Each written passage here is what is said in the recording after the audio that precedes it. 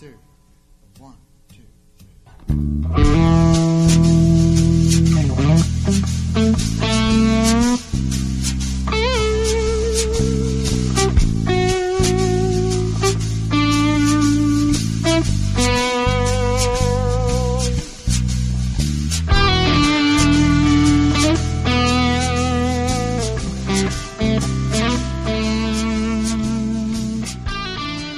Hello, everyone, and welcome back to Random Alien Brain Droppings. I'm Suzanne Chancellor, and tonight we have Michael Lee Hill with us. Michael, how are you tonight? I'm doing fantastic. How are you doing, Suzanne? I'm doing really great. I've been wanting to talk to you for quite some time, and a lot of it has to do with a lot of these really interesting lights that you've been seeing where you live in Ohio. And I know that you have a YouTube channel, and I know that you're a musician, and there's a lot of really interesting things that I'd like to talk to you about. Well, it just started actually with seeing these orbs of light out over Lake Erie, and that just grew year by year. They would come in a little bit closer and let me film them more and more, and I started to get a big library, and some of the footage started going viral to where my YouTube channel now, which is Frozen Hill, it has, I think, like 3.7 million views right now. So that's kind of why it brought the History Channel to my doorstep, and you know, that gets into a whole nother story we can get into here shortly. But that sounds great. Yeah.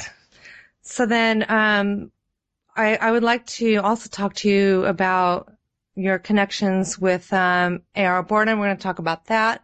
And we're also going to talk about your working with him and learning about where your bloodline is from, which I think is very interesting.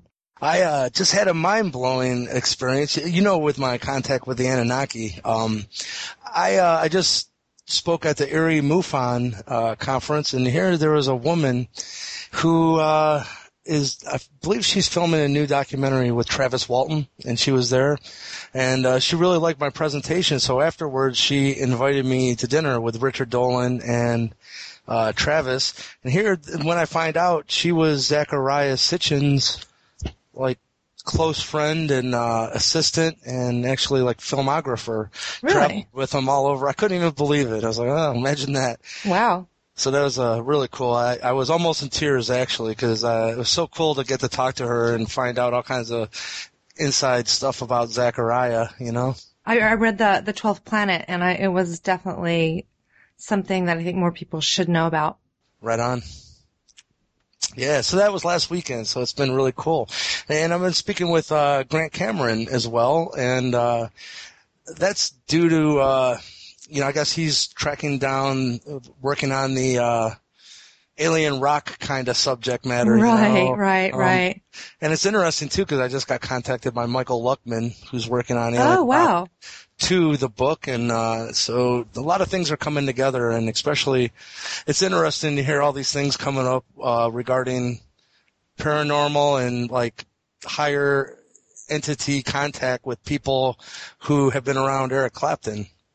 Now, that is interesting, and I noticed that you either liked or commented. I think you just liked the post that I put on Grant's wall about David Bowie and Eric Clapton. So I know that you did probably read that. Yes, indeed, yeah. It's just mind-blowing, all the things. I have some stuff that's come to me through, like, you know, the NSA side regarding Eric's connection into some of the North American Indian tribes that are specifically Anunnaki bloodline here. You see what I'm saying? Right, I do. I remember we talked about that last time. And, you know, the last time we spoke, you were actually going to a conference, I believe, where you were maybe going to meet up with Eric or get in contact with him or something. And I never knew what happened with that. That was in Columbus, because Eric spends most of his time in Columbus. And so where it goes is, you know, it's in the universe's hands, but a lot of things are coming about that I just can't understand why. If I think we're going to meet, we'll just put it at that, but maybe it's just not time. Yeah. It's, you know, to me, I've never had a problem being adopted, and I'm still super close with my mom and dad. Mm-hmm. And, so it's never like, it's cool that he's Eric Clapton, being a guitar player especially. I'd love Of to course. meet him, but, yeah, let's jam, Right. But yeah, it is what it is. But, I gotta say, it's getting taken out of my hands because Grant is going to be going on to Bill Burns' radio show coming up on the 12th, and he's bringing up a lot of his research and things that have been uncovered about, Eric being involved with Santana, with Santana's being in contact with higher dimensional beings, and being guided, to do the album Supernatural even, and Eric was involved with that. But who else I heard is involved with all of this is Robbie Robertson from the band. Oh, really? Yeah. In what way?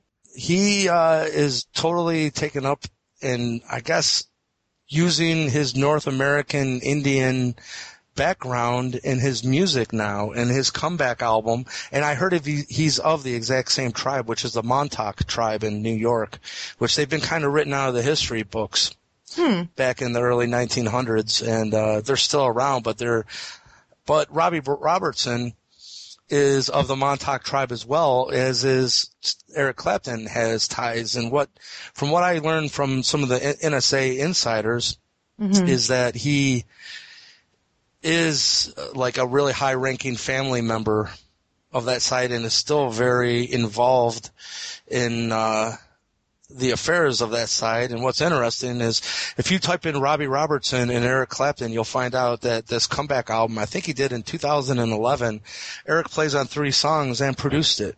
Wow. So I think that's an interesting connection, and too. Didn't you say that Eric also composed some music for Communion? Or did he produce some music? I'm not quite sure. Yeah, yes, indeed. Yeah. Interesting.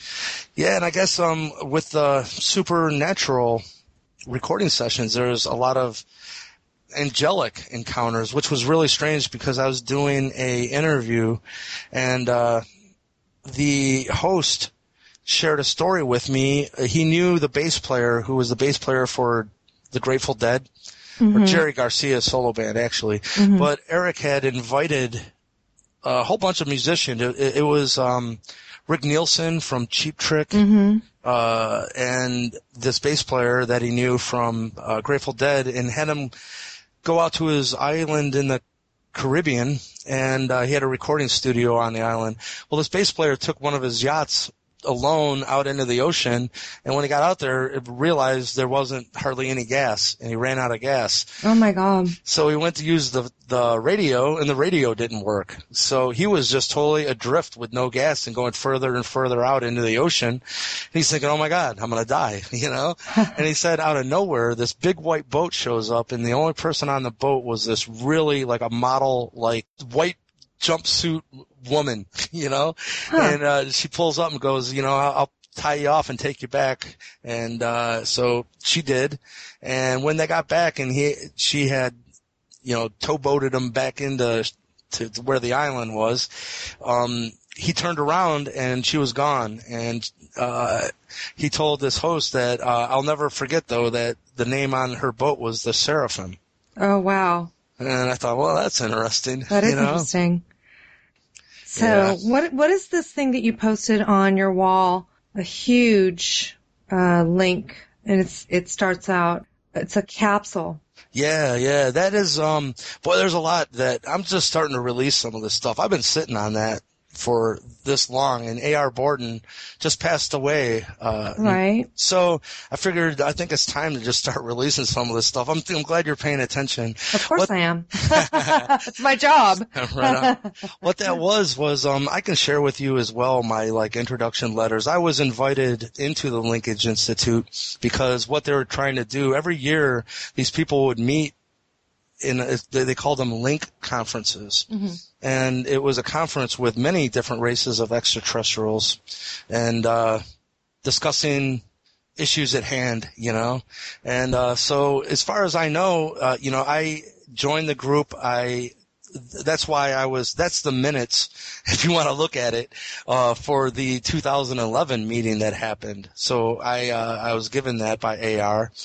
And Yeah, I have a lot of material as far as my introduction letter to invite me to join the group. And then from there, all kinds of paperwork. But all that led to, if you recall, everything that was in that briefing, that was in 2011. And it said the time frame was 22 months for these events to occur. If you do the math, that leads you to around the fall of 2012. And, as far as that there's this galactic wave that was spit out from the galactic center. Did you? And, it's been expanding through the universe all this time. Well, they truly had a time where it was to get here. And not only that, Nibiru, every time it comes through the solar system, obviously it's not catastrophic. So the question is, what makes it a survivable transit? And they said what it truly is if when the planet comes, I'm talking about Nibiru, when it comes through our solar system, if it comes between Mars and Jupiter, it more than likely will be okay because we got enough of a buffer between us where it doesn't wreak havoc. But if it comes between Mars and the Earth, then we have nothing to buffer us, and it's catastrophic. All evidence, scientific, Vatican through their Lucifer telescope, isn't that interesting? They had this as a doomsday transit. So what the NSA and what A.R. Borden had us do, which I've never really released a lot of this information to, but I guess there's many other groups like behind in the, I guess, shadow government, if you want to look at it. Right. It was involved with this as well. It wasn't just us, but in AR's part, he formed a team of 6 hybrids of the Nephilim bloodline of, Anunnaki human hybrids. Right. And the easiest way, I have the actual manuals that explains all of this, and one of them was done by him called Planetary Engineering. I can share that with you. But anyhow, to make it as simple as possible, we did a really long project for him, and it was totally trying to help, man, this gets really deep, but what we did was picture 6 people. Those 6 people are, you know what a Merkaba is, right? I do not. Okay. You know that Star of David shape? Yes. The double tetrahedron? Yes. Every living object, whether it be a tree, a dog, a person, a planet, the energy field actually takes the shape of that double tetrahedronal shape. That's why it's so important in sacred geometry and anything else. So in other cultures, they call that aura field the Merkaba, which means it's Mer-Ka-Ba, means light travel vehicle. Yeah, I think it's I forget what other country. It's one of the Middle Eastern countries. But they say that certain spiritual practices and meditation and visualization techniques, they can start to spin those energy fields in very specific ways until it truly ignites into a little miniature supernova or sun around that individual, and it becomes an interdimensional travel vehicle.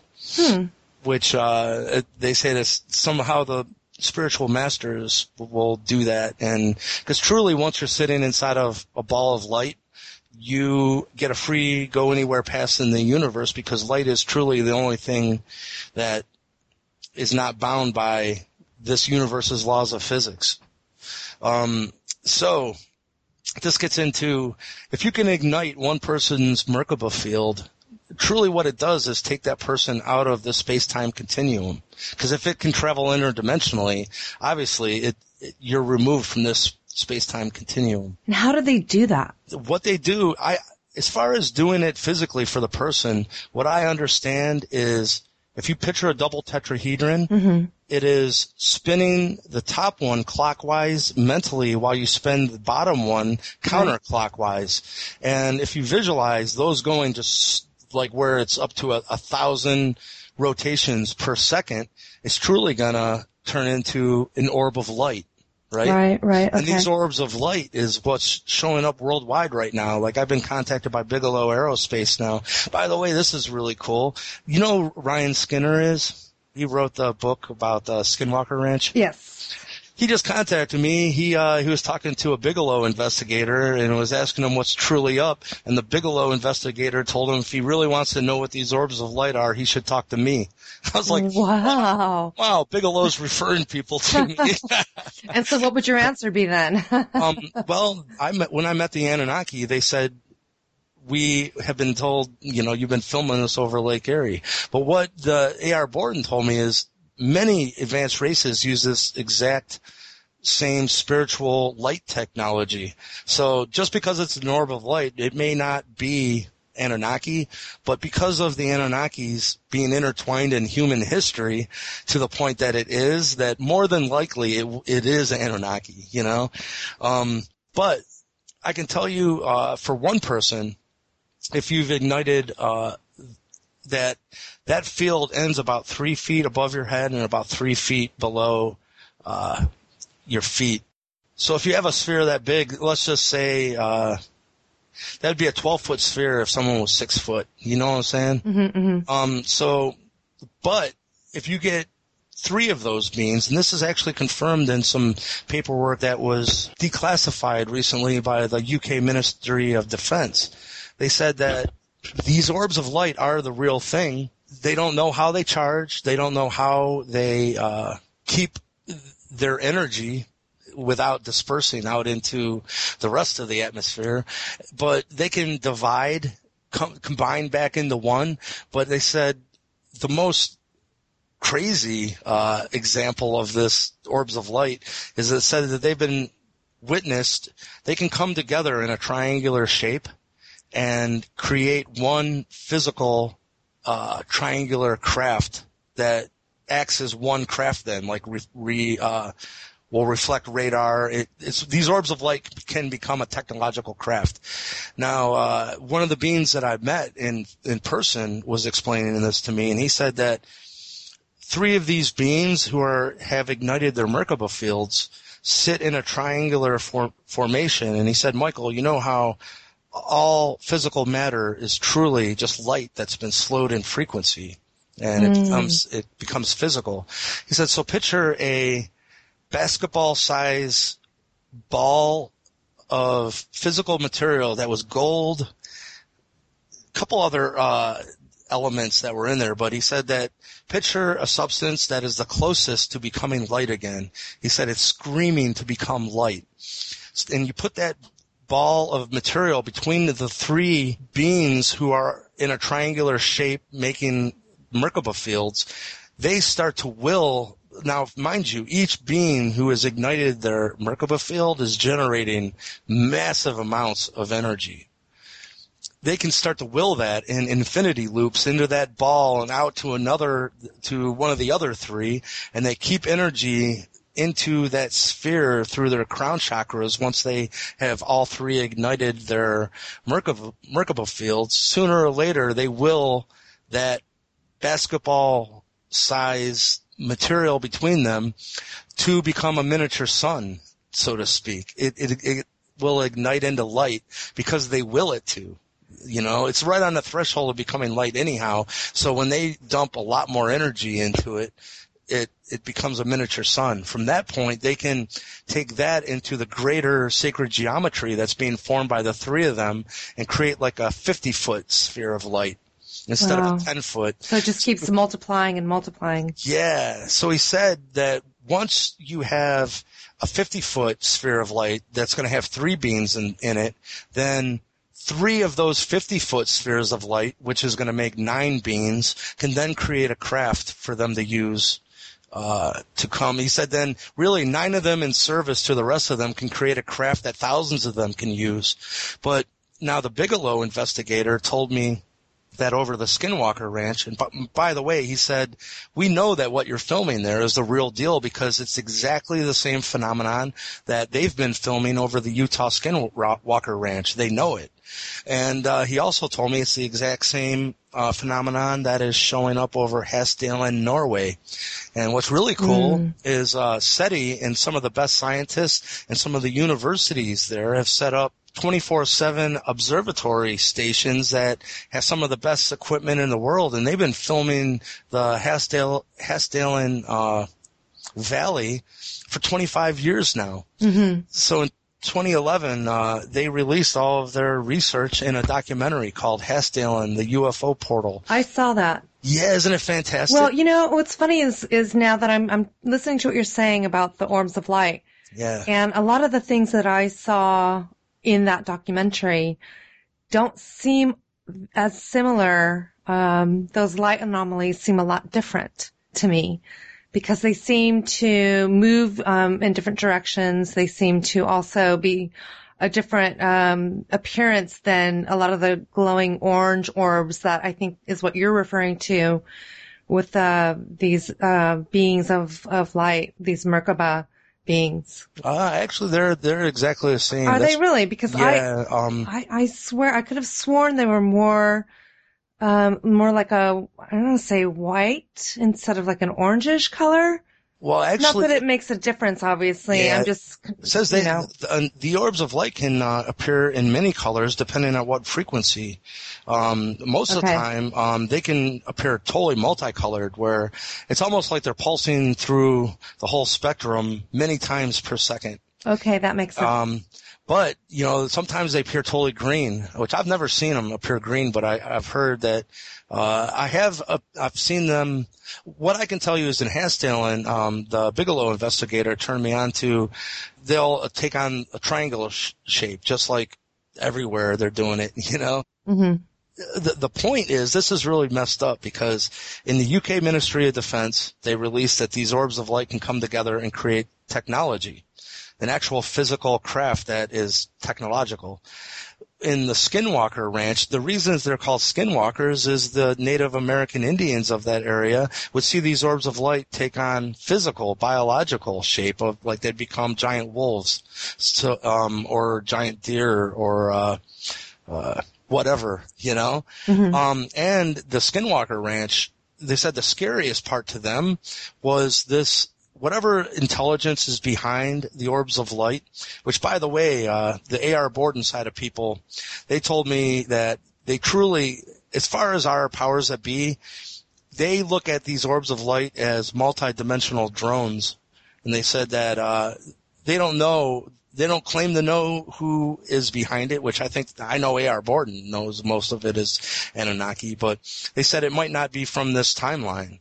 The intelligence behind the orb of light here may be from our past or present. Mm-hmm. And that's the exact same thing this investigator, by the way, his name was Gary Hernandez, and he is the same guy that contacted me. We actually talked on the phone maybe about 5 times and via email about 10 times and actually started to get a little rapport going, But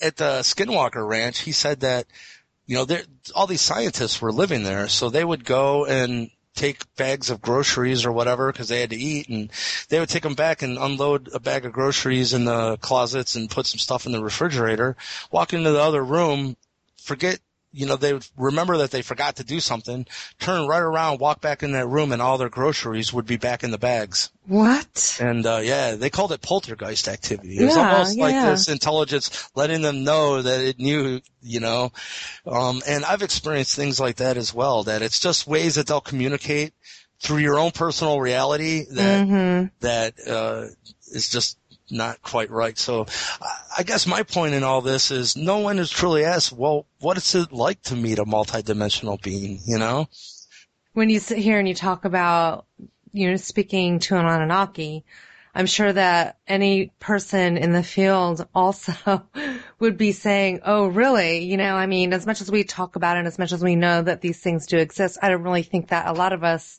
would bring that up in a typical conversation about, ufology. So it seems very unique that you actually have had that opportunity and that they would actually present themselves to you and tell you exactly who they are. Do they actually use the term Anunnaki? Or is it just something that really? Yeah, because my first meeting with them was in the middle of 2008. And at that time, there was no Ancient Aliens on TV. I didn't know what an Anunnaki even was. they addressed themselves to me. They said, we have been known as the Anunnaki in the past. I do know their true name now, by the way, if you're interested. Sure. Because that's our word for them. Right, right. Nibiru is our word for their planet. That's not what they call their planet. Right. They said they call their planet the Sa'amai, and then the people of the Sa'amai are the Sa'am, and then Sa'am translated to our language would be Sam. S-A-M, which I was thinking Uncle Sam. But, that's what they refer to themselves. And I can tell you the NSA people, they refer to them, when you talk to them, they refer to them as the Sam. And, well, the fact that I even refer to them is kind of baffling to me. I'll tell you what's cool though, is a lot of evidence is coming out. You know what's going to prove the Anunnaki to the masses is through the 1954 Eisenhower extraterrestrial meetings, because Bob Dean has went on record, and I have the video up on my website of him saying this. One of the races they met were the Anunnaki. And, he said that the Anunnaki scared the shit out of them back then, because when they came down, they didn't land. They hovered over the runway for 3 days, and the inhabitants didn't get out of the craft. They demanifested and then rematerialized right in the room where they were. And when they spoke to the people, they spoke through telepathy. Mm-hmm. Their mouths didn't work. Well, in 1954, I guess that was almost too much for some of them, you know? Of course. But according to what I understand, and according to A.R. Borden too, because I can share the interview where I brought this up, they put an offer on the table. They said, we will help humanity get to the golden era and using free unlimited energy. But they said that one of the stipulations was we had to forget and get away from our nuclear power ambitions, because we truly didn't understand what we're messing with. And evidently they were right? Yeah, absolutely. And I think it's interesting in that sense, because it ties in now all of the sightings over military installations where they're making nuclear weapons to go in the no-go. Mm-hmm. And, where they shot off the nuclear weapon warhead dummy, and one of them came in and shot it out of the sky. Right. So over and over again, I think that they've been reiterating that point that you don't know what you're doing with nuclear energy. But they said, we're not invaders. We're not going to come down. And from what I understand, in 1954, we were really not ready to – we just got out of World War II. You know what I mean? They're like, what if they want to invade? We're just getting rid of our weapons, you know? It was an interesting warning, because it's the exact same warning that was given in the recent crop circle with the alien holding the disc. You know what I'm saying? Mm-hmm. And it was beware of the bearers of false gifts and promises, and it was being held by a gray. Back in 1954, what's being revealed now is they said, we know you're meeting with other races as well. We highly suggest you do not partner with the grays. You won't like it, you know? And evidently that's exactly what we did, because the grays would share technology with us to reverse engineer and help us reverse engineer it if we gave them permission to abduct. Right. And then we got sold out, you know? Right.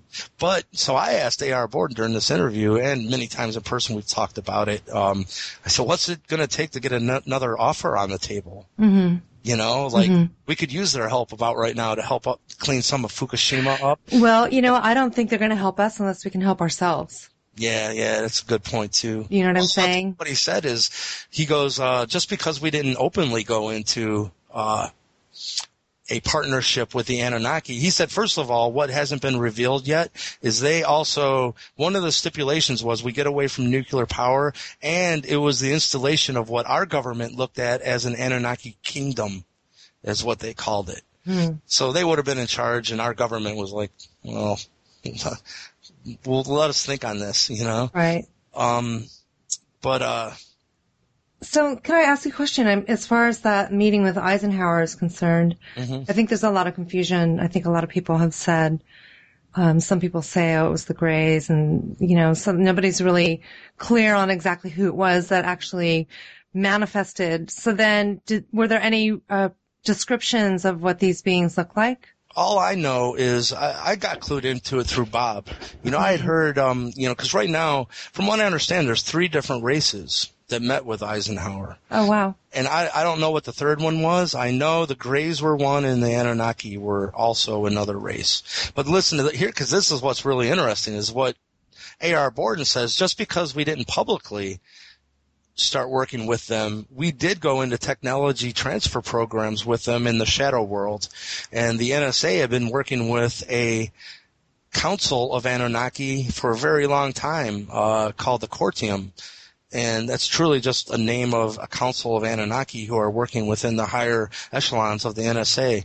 And he said that a lot of technology has been shared, which is he named one of it is called ENS, which is electrical neural sensing, which can be thought of as Anunnaki technology assisted remote viewing, if you can imagine that. What? Yeah, it's not only can they remote view and send their consciousness to another location, but they can up the body's chi to the level that when they send energy elsewhere, because they've proven now that when you remote view, or even under hypnosis is how they found this out, which is really fascinating. So back in 1960s, the government was looking into the subject of hypnosis because, they didn't know what the hell's going on.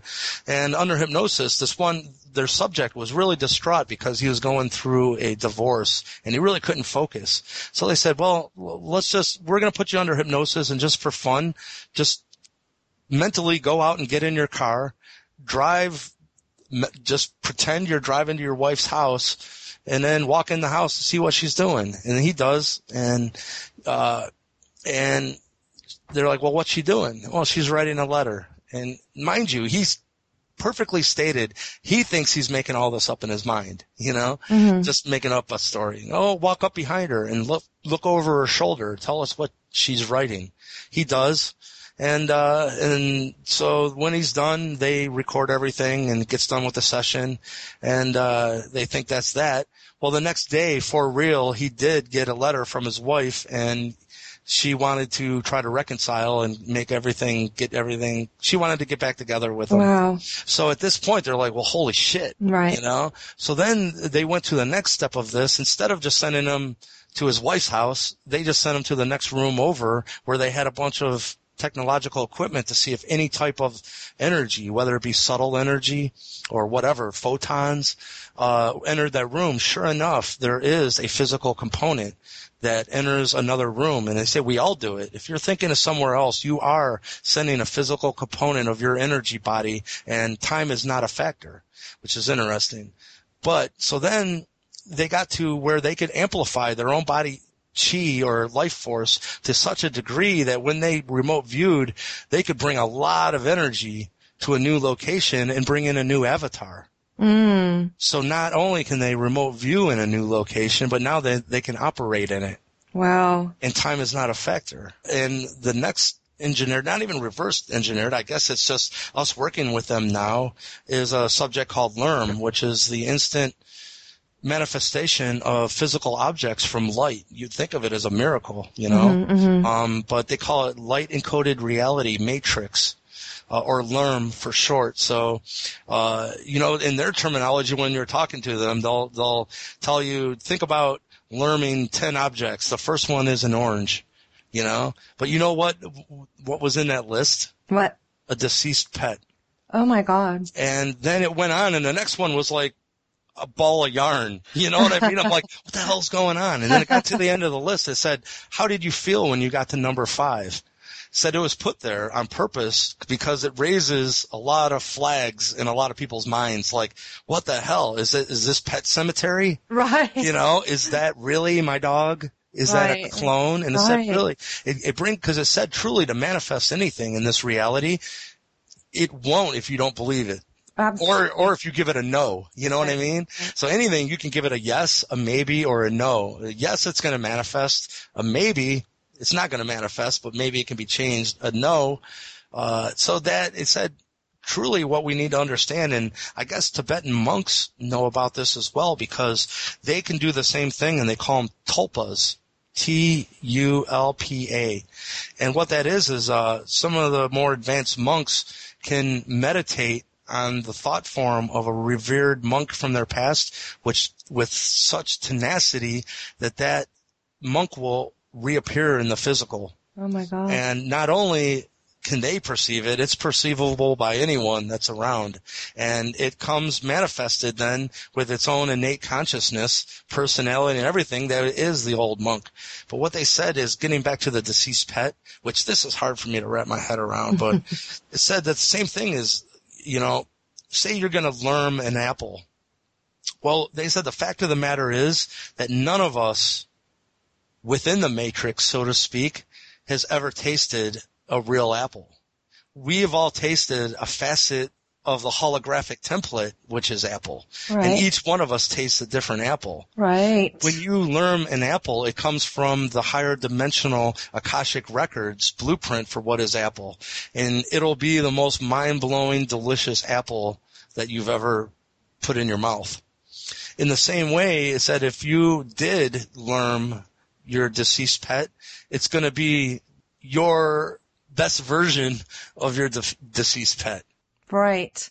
Well, isn't that true? I've heard that people who are mediums, okay, and they come forward, say somebody goes to a medium and they want to contact one of their deceased relatives. And the medium says, well, they're with me right now, and they're describing what they look like. And they always look like they did at their best. They present themselves how they want to be presented in that form. So they never come to the medium when they're dying or when they're old. They always come like when they're in their 20s or whatever. And so I wonder if that has something to do with what you're talking about.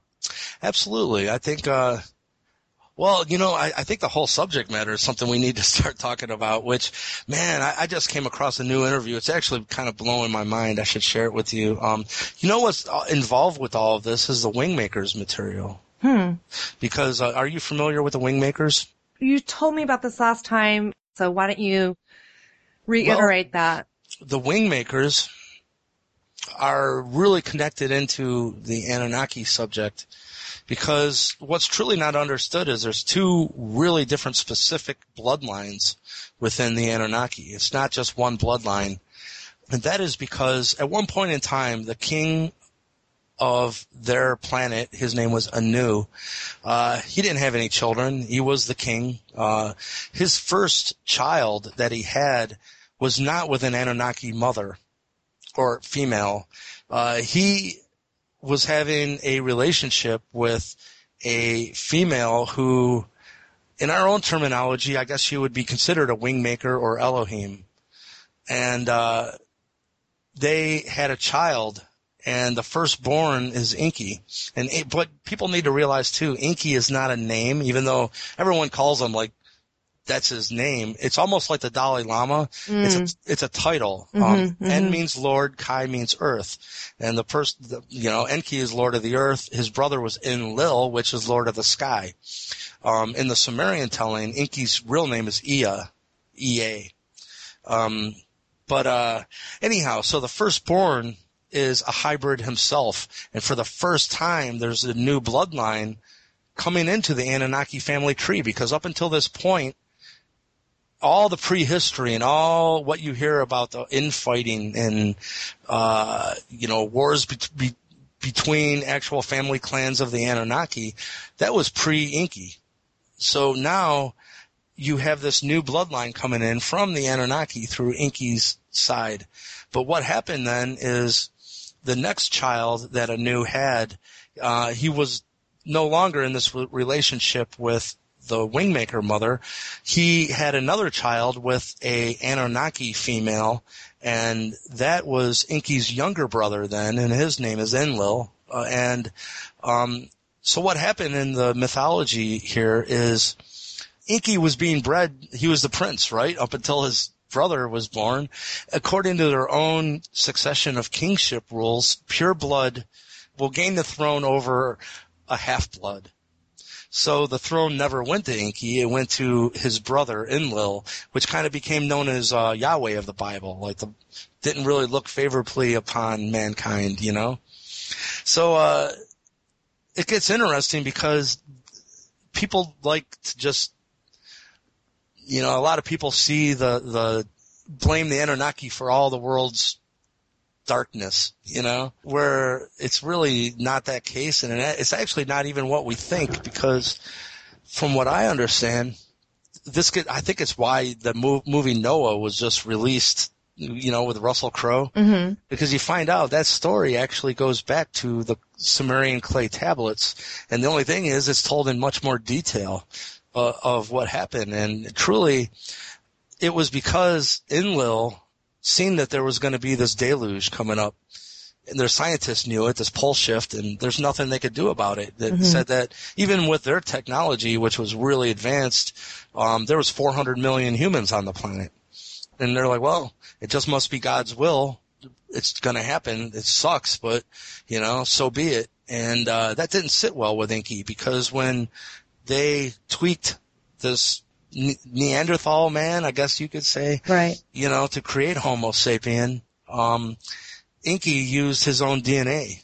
So he looked at us as family. And so what had happened was, when Enlil put the word out that we're just going to let these humans perish in this deluge and wipe the game board clean, Enki went to his mother's side and pleaded for help, that, my race is, and by the way, they said this is kind of unheard of in their own, it's almost like Enki's own ascension, because they share of what would be considered like a hive mind. So one of them going against the whole was unheard of, what I mean? And so Enki goes to his mother's side and says, isn't there anything that can be done? My race is going to let this beautiful upcoming race that has so much potential just perish. And it's interesting, because the first thing the elders said, well, even if we do save them and create an ark, so to speak, will they evolve fast enough for this dimensional shift that's coming at the end of this cycle, right, being December 2012? And the answer was no, because even in the Sumerian clay tablets, do you know the name of where they said that they brought humanity into? No. The Eden. Oh, wow. And they said the truth of the matter was, even though we were created to help with the manual labor, we were treated more as pampered pets than anything. And there was no starvation, there was no homeless, there was no catalyst for change. And because of this, we were truly in Eden, and we weren't evolving. So the problem was that they needed to figure out a way to artificially put an accelerator pad on human conscious evolution. Along with the ark, it's all a plan that was put in place to save us. It wasn't because we wouldn't have purged the dark thought forms fast enough before the shift. So this experiment of duality, where we would experience both light and dark energies, or lower and higher vibrational energy, however you want to look at it, in an accelerated fashion. It's almost like the mythology of having a devil on one shoulder and an angel on the other. Right. That, they whisper in your ear, and they can't make you do anything. They can just whisper in your ear, And, but that is their spiritual role then, and they split off into two camps. One to reflect back a negative polarity, and one to reflect back a positive polarity. And I think if this isn't known, then it's very confusing when you come across tales of people coming across the Anunnaki bad cop camp, so to speak.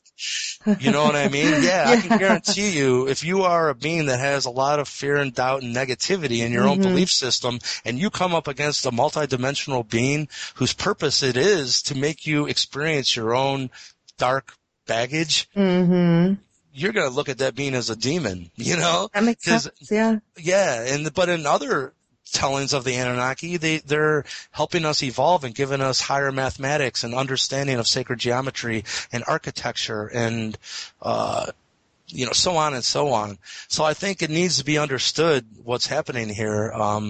But the thing is, Graham Hancock described this mural that was on this ancient temple, and he called it the myth of the churning of the Milky Ocean. And he said what was important in this is, in this mythology, the most important key aspect was the actual Milky Ocean itself, because in their own minds, that is what the rest of the universe was sitting in or resting upon. And they said this Milky Ocean had two teams of churners, a team of darkness and a team of light. But what wasn't understood is it's not a matter of the light beating the dark or the dark beating the light.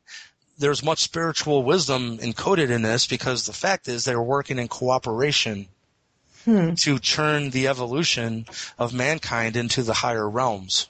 Right. But when I met them in person, they said that their own succession of kingship and how they relate to humanity is all based on the precessional cycle. And at that time, back in 2008, like we're saying, I didn't know what a precessional cycle even was. But they told me that with the coming of the age of Aquarius, which is February 14th, 2009, by the way, that their own governmental change happens, and how they relate. And they said that this experiment of duality and of accelerating both polarities ends. I wonder why. Because the experiment was successful. Oh, was it? Yeah, he said that we don't understand because we're in it. Right. But they said even from the outside, the speed at which humanity is evolving is unheard of in the bigger universe. I agree with that. But then again, when you're saying the evolution of human beings on this earth, I almost feel as if our conscious evolution is not evolving as it could. Do you know what I'm saying? Oh, yeah, absolutely. Well, what's interesting is in this experiment, it was said that Marduk long ago felt that it was most important to accelerate technological evolution over even spiritual is the most helpful thing that we could do, which both sides, it has to be balanced, But to do this, they removed the whole feminine aspect from even our Mary Magdalene. They made her into a whore, and here she was Jesus' number one apostle that really got it, So in essence, they removed the feminine energies because they wanted to take mankind to be able to evolve technologically faster. So that that part of the brain is the analytical scientific part. I'm not saying I agree with that, but anyhow, I guess it did work. What they told me was they perceive time differently than we do. And the only way we could understand it is if we were doing an experiment ourselves on trying to make an animal that was close to being self-aware, let's say a chimpanzee. If we were trying to make it smarter, but next week we're going to go on a 2-week vacation. Well, their 2-week vacation to them is thousands of years for us. You know what I mean? But to them, they left for 2 weeks, and when they came back, their chimpanzees had created churches and football stadiums and computer networks, and they're like, holy crap, man, what's going on here? And he said that they're even blown away by the speed at which humanity is evolving. And obviously, we got a long way to go, but truly the next step needs to be the freeing of humanity. And they told me specifically that humanity has earned the right to be treated as equals. He said all along, really, truly what happened within their family sides was more along the lines of one side truly didn't trust us. That if we were given unlimited free energy, they said, what do you think that the people that are at war right now with their brothers and sisters because they don't believe the same way, what do you think they're going to do with their unlimited free energy? What do you think that the mentality of a mindset of a person that would take a woman who was just rumored to be having an affair, and they take her into the middle of the village and they all stone her to death? What do you think that they're going to do with their unlimited free energy? They said that once unlimited free energy is released onto a planet, everyone has access to it. It is the great equalizer. And so truly, they said they're not. We're not ready. Yeah, they were. We're not ready for that. Yeah. There's just no way. So, I mean, we would kill ourselves. My only thought to that was, well, because believe me, when this happened, I was in a teleconference meeting with some of the heads of the Knight Templars and stuff. It's really freaking crazy. I bet. But I said, well, we're all in agreement that there are higher intelligences at play here. How about we talk to them? Because I truly think that any upcoming civilization would have had to face this exact same point in their own evolution, that if they're growing technologically but not spiritually, right, they're going to self-implode. Right. So how about we talk to a race that got through this maybe 1 million years ago, and just learned how to get along in peace and how to implement that into a system of governance that works for everyone on a planet. And they said, well, yeah, that's a good idea. You know what I mean? Right? You think? Wow, yeah. That's pretty fascinating. Yeah, it's cool stuff, man. Yeah, it is. But, I mean, how does that make you feel? On the one hand, it's almost like it's a lot to carry, when you have all this information. And well, yeah, you know what A.R. Borden said is the hardest thing is for an individual to know that this is the reality and not have it reflected back in your normal day right. 3D life. Right. It's like, I can't talk about this right. with most of my friends or anything. And it sucks, man, because we're social creatures. And, it's like, I don't even talk about it unless someone asks me specifically, which I learned also by the Indians, like as Chief Golden White Eagle. By the way, I'm really excited about this because of my bloodline being revealed on the History Channel, is why all this happened in the first place. Then I found out how it's connected to the Nephilim is going to be proven a reality, which is the Anunnaki human hybrid bloodline. Mm-hmm. And if you look in 1997, they discovered a brand new DNA lineage, which is called Haplogroup X. Right. And Haplogroup X is only in 3% of the North American Indians, and also the skeletons that have been removed from these earth mounds. Newark, Ohio, and the Serpent Mound, and there was thousands of them all around the Great Lakes, and in ancient Israel. And that's interesting because what we're finding out then is this is one of the lost tribes of Israel, where it went. They became intermingled into the native North American Indian tribes. Why this is important is my own Indian heritage, and the bloodline is my great-grandfather is pureblood Seneca Indian on my biological mother's side. And then, as we were saying, Eric is tied in with the Montauk tribe. And what's an interesting point is that these two tribes, for a long time in history, have been at war. Oh, wow. So both, and if you can imagine, if Eric is a high-ranking member and my great-grandfather's remains are buried in a Church of Latter-day Saints. That is interesting. Yeah, because obviously he's not Mormon. You know what I mean? It's vice versa. They know.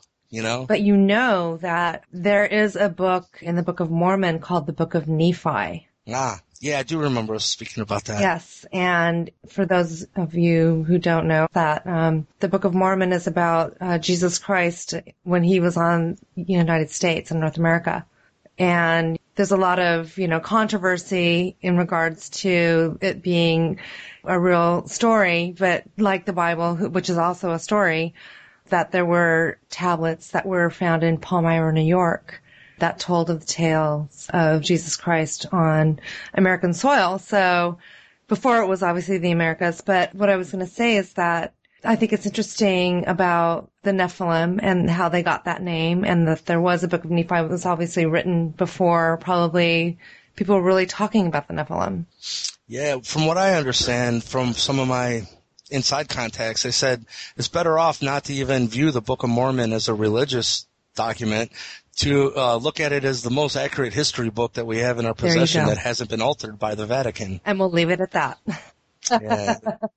Yeah, perfect. But what's interesting is I've been now asked to speak and present at Chief Golden Light Eagle's Star Knowledge Conference. And it was mind-blowing because he knew exactly who I was. And he said, we need your energy and we need the Nephilim ambassadors to be here. Would I come and speak? And I'm like, well, okay, this is crazy because these are the real deal. These are the chiefs of all the Indian nations. They come in war, paint, and full, and here I'm coming with jeans. You know what I mean? I just found out of my Indian heritage. Maybe you should dress up. Yeah, get a headdress, huh? There you go. But they also invited me to a ceremonial sweat lodge with all of them. I've never done a sweat lodge before in my life, but I'm gonna do it, man. You know, if God throws you that softball, I think you got to swing at it. Gotta do it. Absolutely. But that's in September, so we'll have to talk about that, how it goes. Excellent. But Yeah, so it's a good tie-in with the Indian part of this, and even the Mormon stuff. Moroni, who is the angel who appeared to Joseph Smith, said that he lived many lives as a North American Indian. Well, there you go. Isn't it fascinating? I don't know. I have a hard time sometimes when people, they put down the Bible and the Book of Mormon and all that. And it's like, who are we to discount anything? It's your interpretation of it as well, you know? Yeah, so absolutely. It's just like reading any book, your interpretation of any book. Yeah. Well, those people would have been book burners in the past. You know, it's like, what the hell kind of mentality is that, you know? And actually, I think them bulldozing down these earth mounds and destroying them is equivalent to, in the past, of the destruction of like the Library of Alexandria, you know, and it's upsetting to me that people don't take more interest in our history and trying to save some of these sites and not just bulldoze them down and turn them into parking lots, you know? Right. Absolutely. But a lot of these, I think that they're still being preserved, which is really great. But I don't know about the ones that you were just talking about. Did they bulldoze them over? Yeah, a lot of them. Like one Oh, no. of the most famous ones is in Newark, Ohio. They call it the Newark Earthworks. And thank God that one's been saved because they made it into a golf course. Oh, my Isn't gosh. that funny? But, there you go. You know what's interesting, though, is the oldest known version of the Ten Commandments, and it's written in stone, and it's in ancient Hebrew, was found in Newark, Ohio, in those earth mounds. So you start to wonder, first of all, what I'm finding out is I've been told Christopher Columbus was about the last person to get here. There was a flourishing, well-functioning, advanced civilization here at one point. And these people, this was home base. Then they went to Samaria. Then they became the Egyptian culture. And the same mathematics and sacred geometry is encoded into the Newark earthworks as is in the Giza pyramids. You know, here's one good thing about this is this can't be withheld from humanity forever because they're finding out with ground penetrating radar.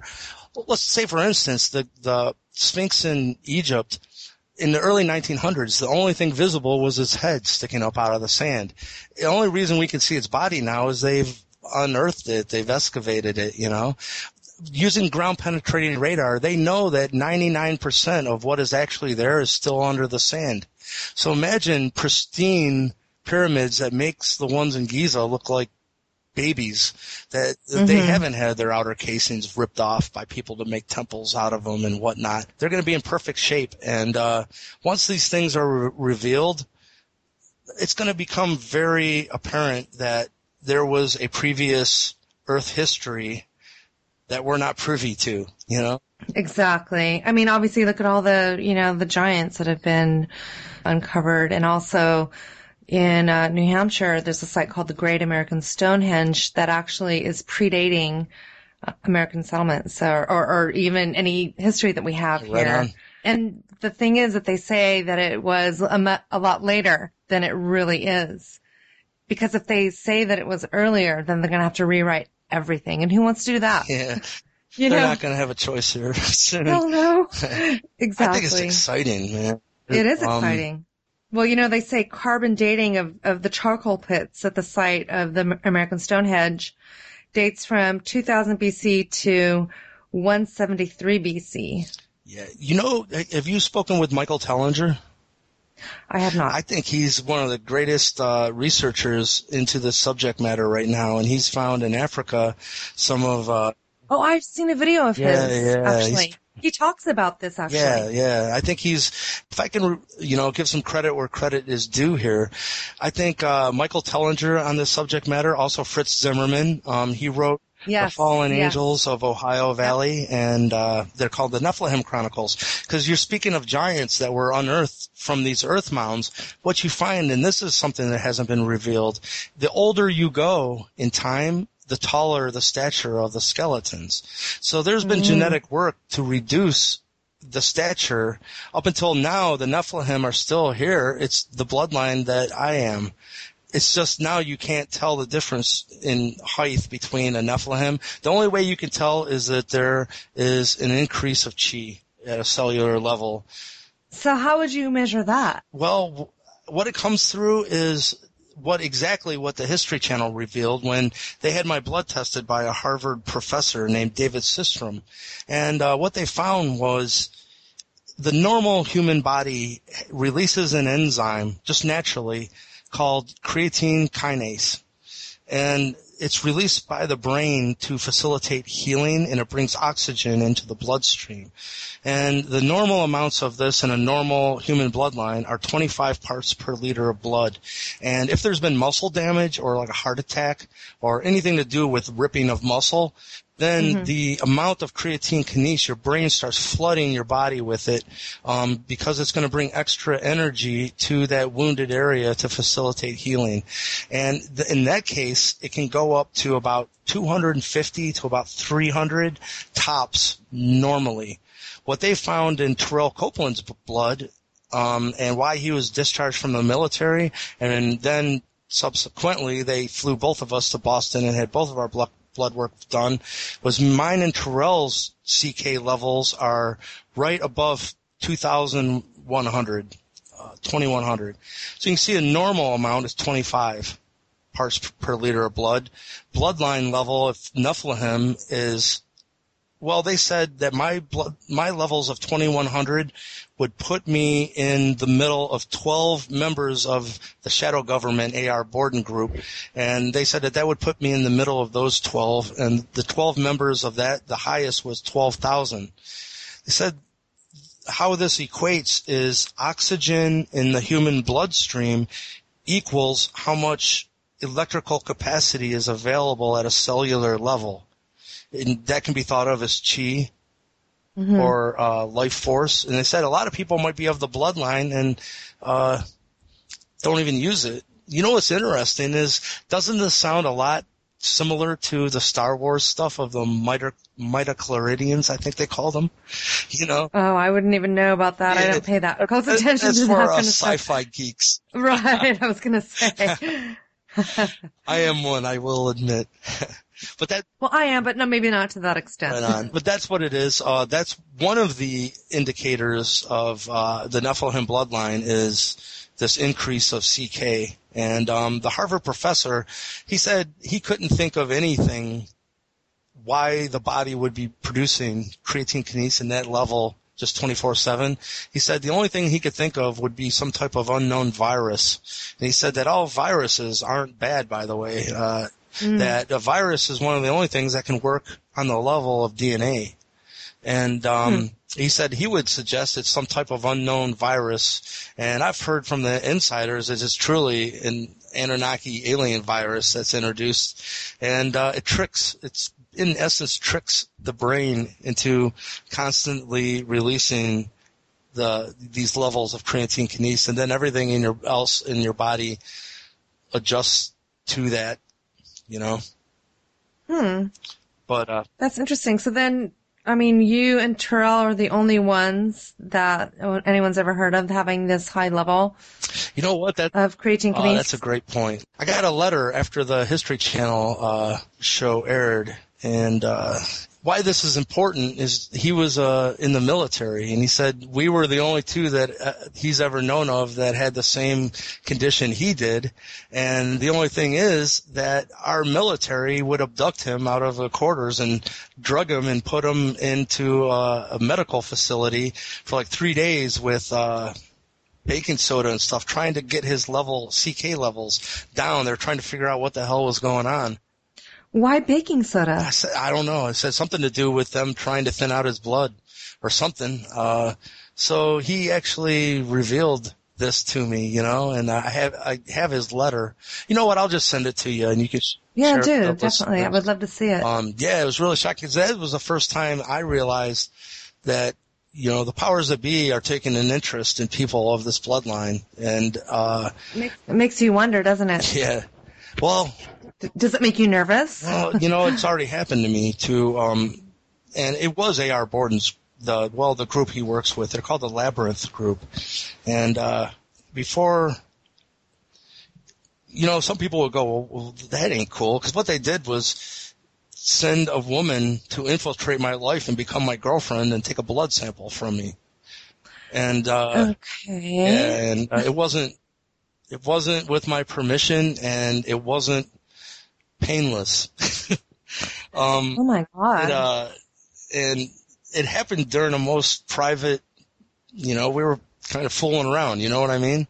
And, and man, this is going to get into, you know, obviously I can't explain exactly what happened, but let's just say she had a ring on that if you picture a small straw and you bent that straw into a heart shape, like a perfect heart shape, and at the bottom of the heart, it actually came to what looked like a really super sharp scalpel, and it took blood into that. It was like a holding area, the actual heart shape. Oh my God. Tube. And it was weird because how this all came about was, you know, during, you know, getting ready to go to sleep, let's just say, all of a sudden I felt like I got stung by a hornet on my privates. You know, what? I was like, whoa, stop, man. You know, really, I think I might even be bleeding.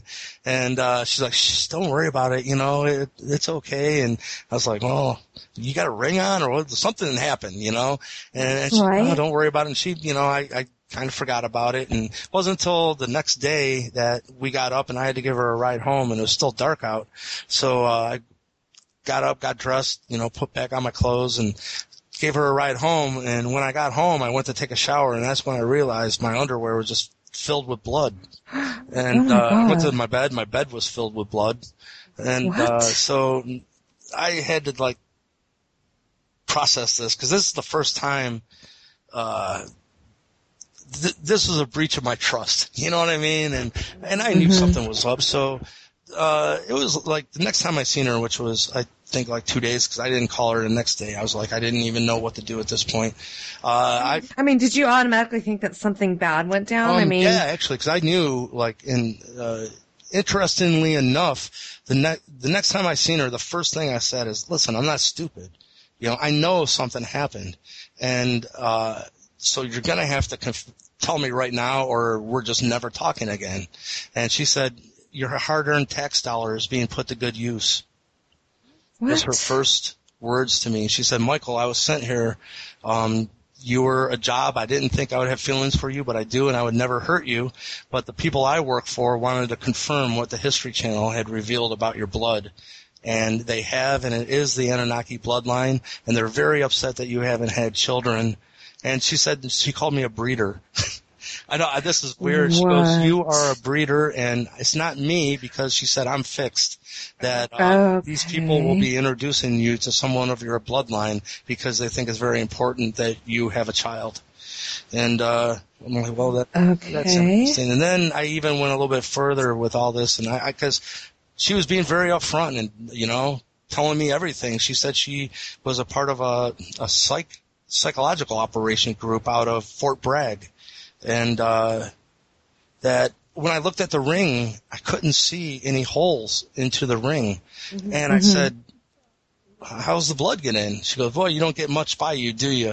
And she said, you know that most of an atom is empty space. She said, what we need out of your blood is microscopic. And this is like a nanotechnology ring. It's like, wow. Okay. But, yeah, that's the last time. You know what? She did actually come over one time after that, and I had already started dating my fiance now. So my fiance got to meet her. That was interesting. Oh, that's nice. But so how this all gets back to, I know A.R. Borden is the head of the Labyrinth Group. When I asked her who she worked for, she said, you know how we all go through labyrinths, and that there are certain people who are in charge of creating labyrinths. And some people end up creating their own labyrinth and break right out of the one that's here. She said, I work for the people who make labyrinths. And you see what I'm saying? And I even talked to AR about this, and he point blank said by the way, who A.R. Borden is would be the person who, you know what the Lockheed Martin Skunk Works is? Yeah. Well, their liaison into the black world would have been A.R. Borden. Oh, wow. He's, that's who he is. He said that what I needed to pay attention to was the Labyrinth group, and he said, and so they're not all Sam, which now you know what that means.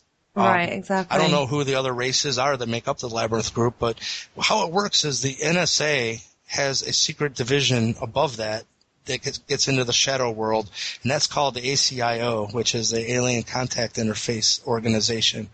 Then there's even a more secretive part of the ACIO, which is the Labyrinth group. The Labyrinth group is the actual place where there is contact with extraterrestrial races. You understand what I mean?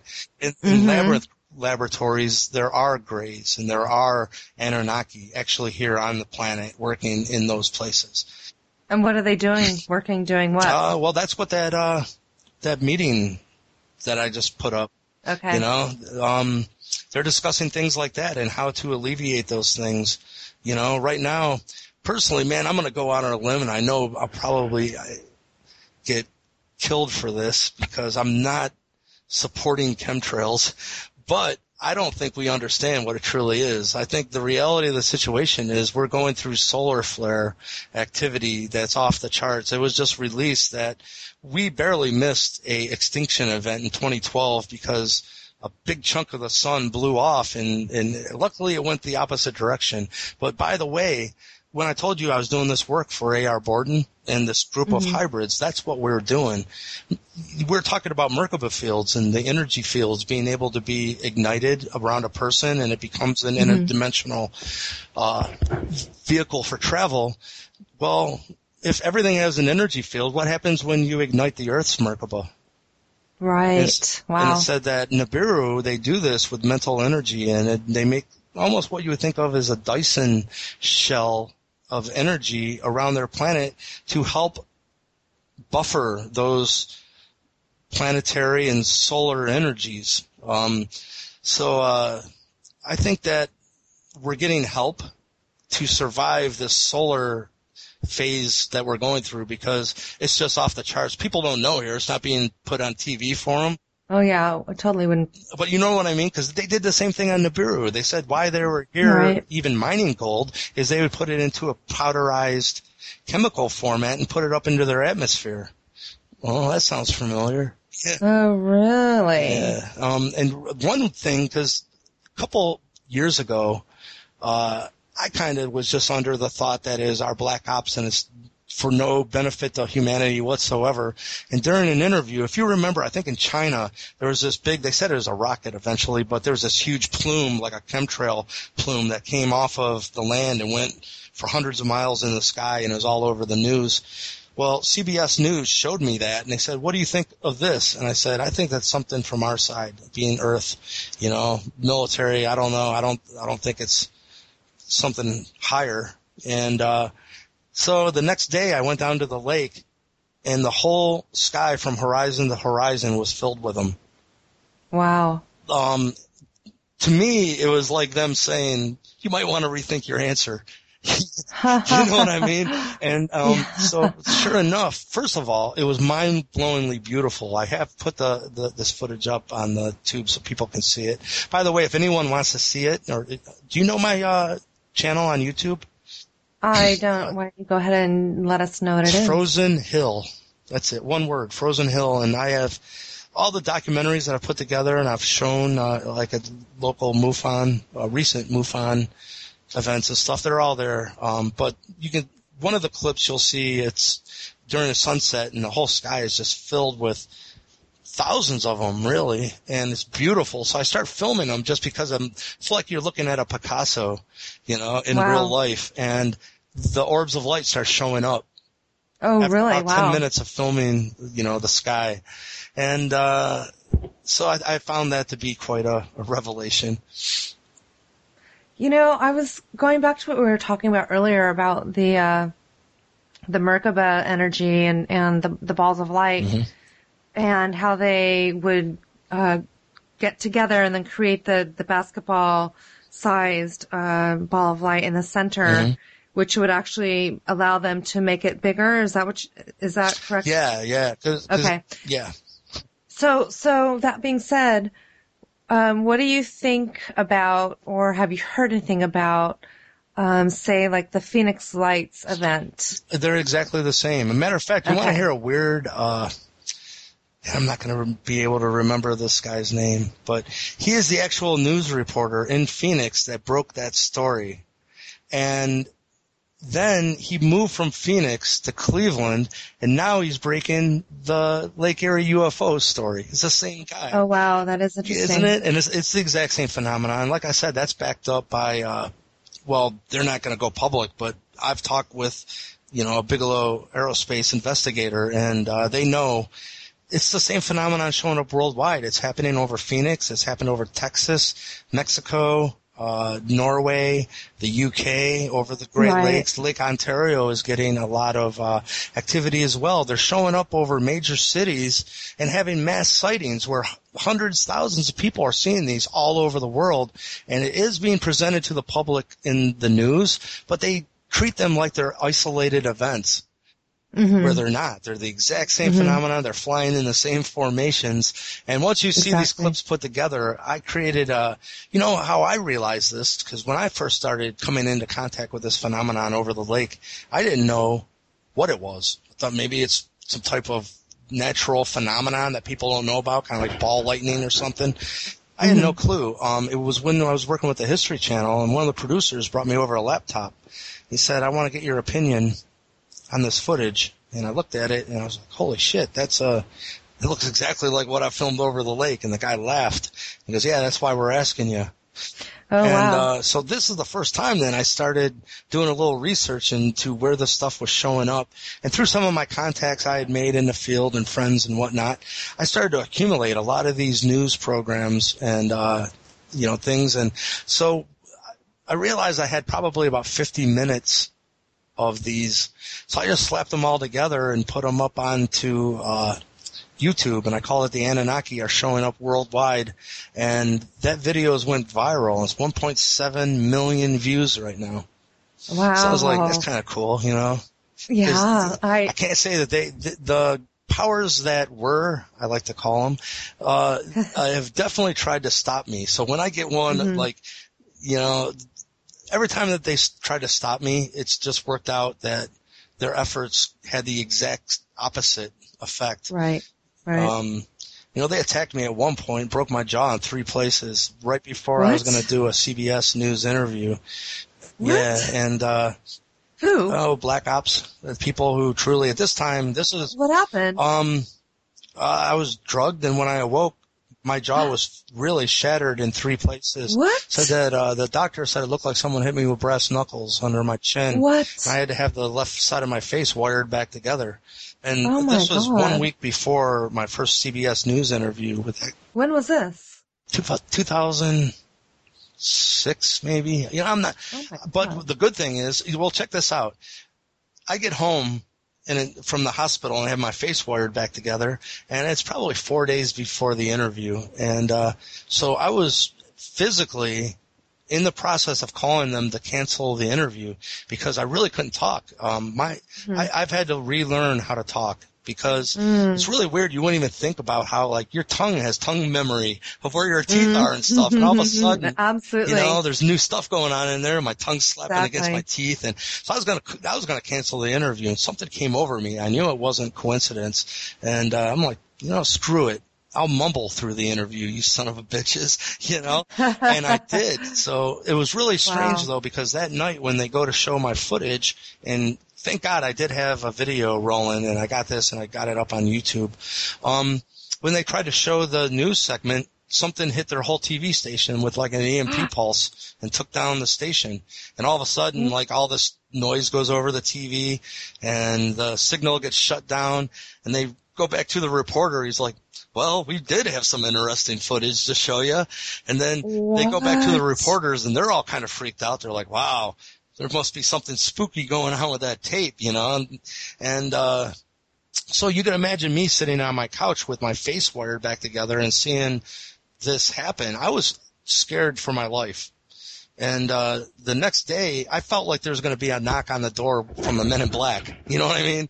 Like at that point, I'm like, what the fuck is going on? You know? Right. And so the next day, I took all my footage. My thought was, if they're going to kill me, I'm going to get my footage to the person I respect most in the UFO field. And at that time, it was David Sarita, because I just watched the case for NASA UFOs, and I was just really impressed with his research and just him in general, you know. So I sent him all of my footage, and he ended up using 4 of my clips. I didn't know it at the time, but he was working on the Dan Aykroyd UFOs Unplugged with Dan Aykroyd, and that actually led to me and him becoming partners on a UFO documentary called From Here to Andromeda, and we need to get into that as well, because that was the first meeting with the Anunnaki, and it's really coming into prevalence right now because of some of the things that were revealed in it. And matter of fact, I would love for you to know, because people don't know what's coming up and what's involved here. And I think it's great that you're giving me the opportunity, but take these stories and run with them. I will. I got some good news for you.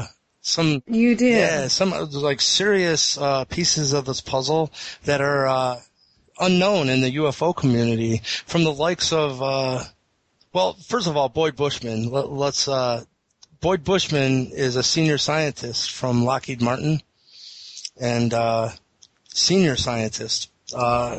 He's got 25 patents. He invented the Stinger missile, the FLIR radar system. This guy's a genius. And he just spilled the beans. He let us film him for mine and David Sarita's film, From Here to Andromeda, and he just spilled the beans, showed us working anti-gravity, all the principles behind it, showed us some blueprints of the first craft that flew in 1959, flying saucer. It was nuclear powered at that time. It was like our first attempt. I just talked to George Knapp recently, because I guess there's a Bob Lazar anniversary coming up, and there's going to be some hoopla about that. And one of the important things of the Boyd Bushman interview is he validates that Bob Lazar is legit, which is pretty mind-blowing. He says to David that there's some things now he can talk about, because he said, I've given you the Lazar tapes, and because that came from a white world, I can talk about it, and it is legit, pretty much, you know. So that's pretty amazing in itself. But the other thing I want to share with you is, when I was working with the History Channel, people may know that Bill Burns is a New York Times bestselling author. He co-wrote the book Day After Roswell with Colonel Philip Corso. And I had heard from someone that, you know, within the UFO community, that he had heard a rumor that there were some things that Corso had removed out of the book. He didn't think we were ready. And so back in 2008, when I was doing the History Channel show, I asked Bill Burns that, and he confirmed that was indeed the reality.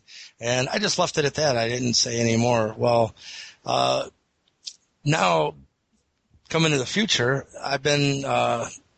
he released a book called UFO Hunters Season 1, the book.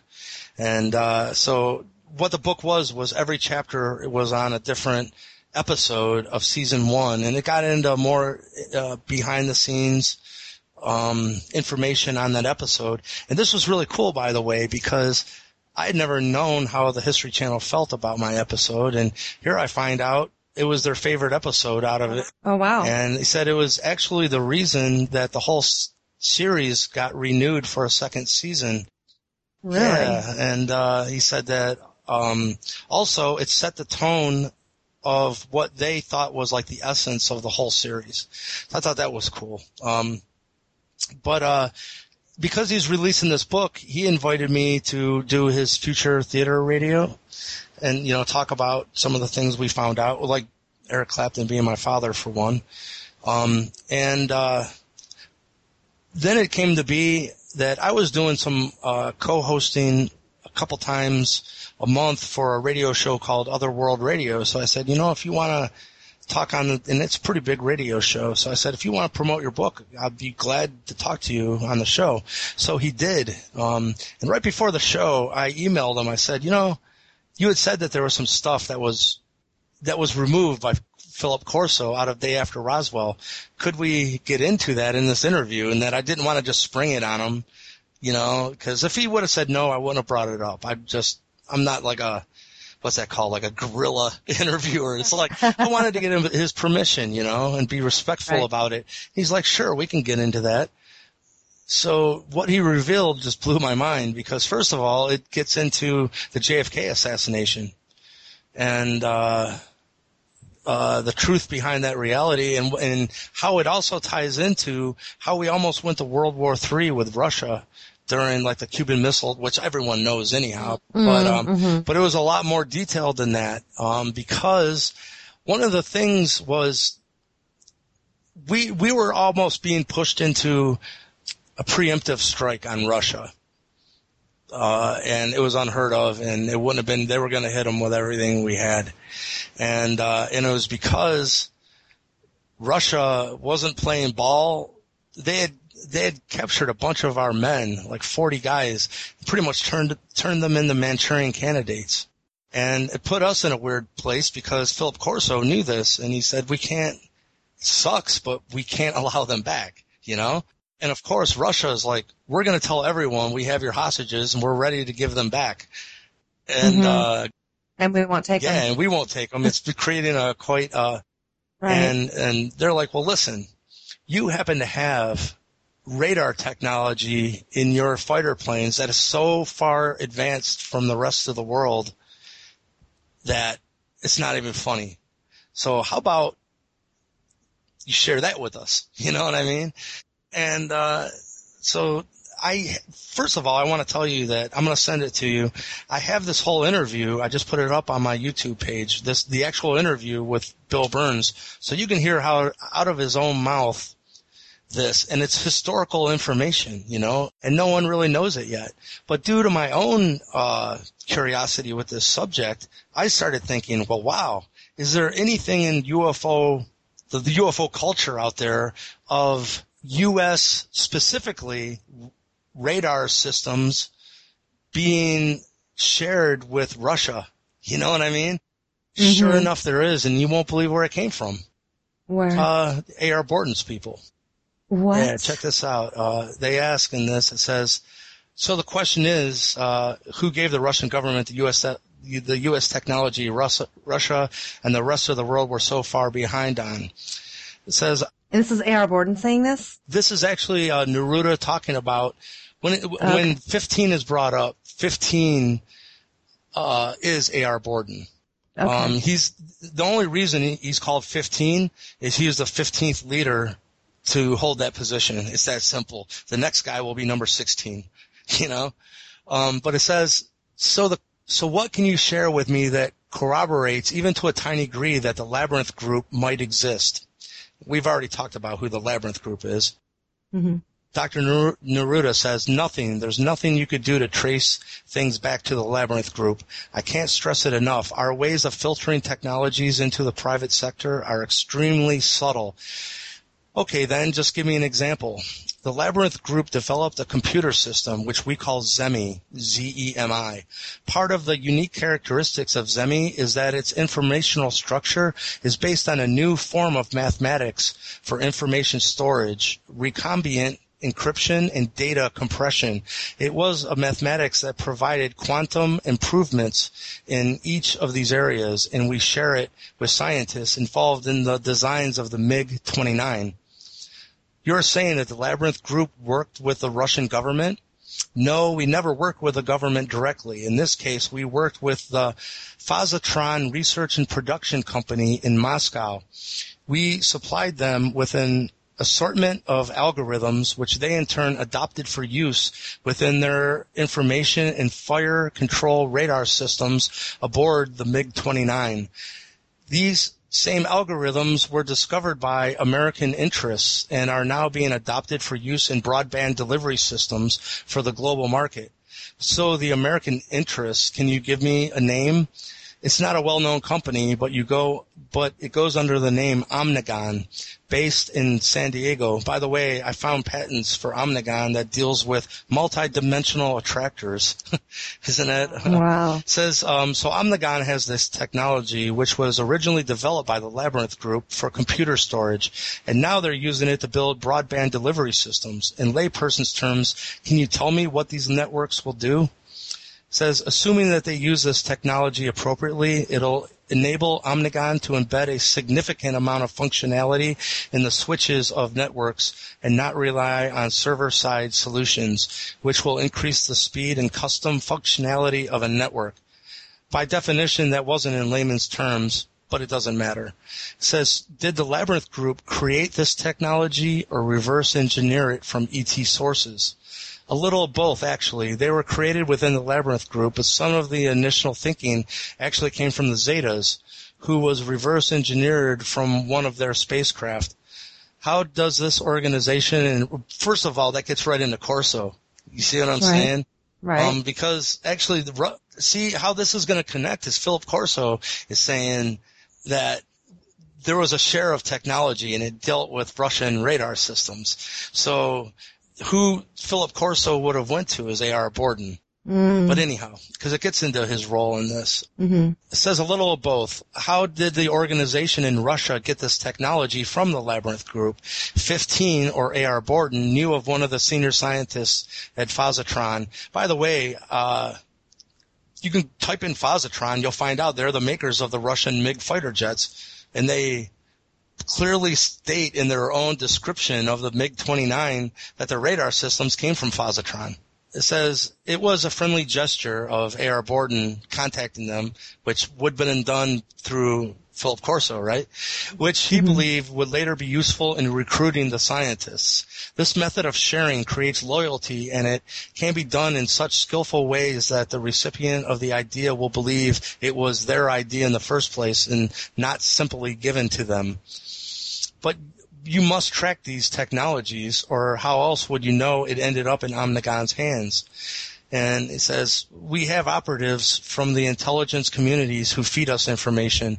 They're essentially moles that live within the major government research labs and military industrial complex. And in this case, one of our operatives at General Dynamics brought this to our attention. We even use remote viewing technologies to track some of our more advanced technologies that we've placed within major syndicates. And it goes in to say, I can give you proof to one of A.R. Borden's only released documents ever. It says A.R. Borden is a retired itinerant scientist traveling the roads of America in search of people with talented and extended human functions. By the way, that's why he contacted me. In the interview, he said, there's not too many people who can tune in at will, and those that do are noticed, and you were. And that's why we're talking right now. He and I became really good friends. I learned so much from him. But anyhow, it says he is the former deputy director of the Corporate Research Center and former executive director of the American Association of Remote Viewers. But what's really interesting as well is in this one only article he's ever released, he states much of this was already known in the late 1990s, several years before Jameson Neruda let the cat out of the bag to a journalist named Sarah. That's what I was just reading you.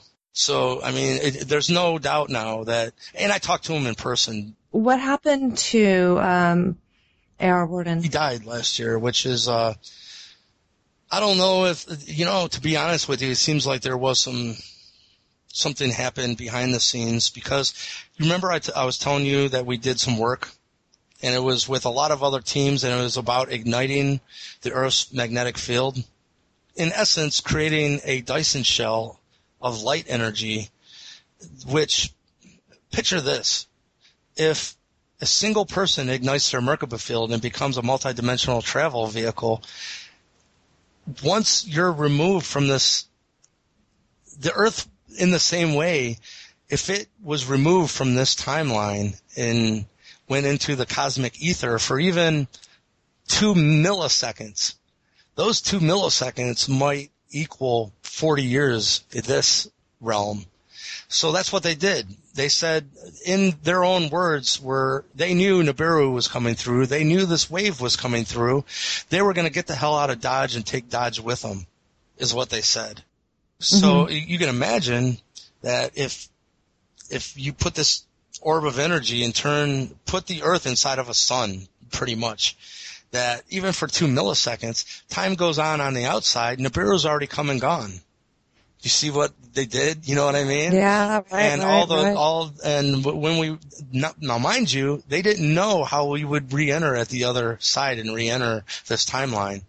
Didn't even know if it'd work. They were really scared about it. Actually, they in their own minds, they didn't have a choice because it would have not been a good ending timeline.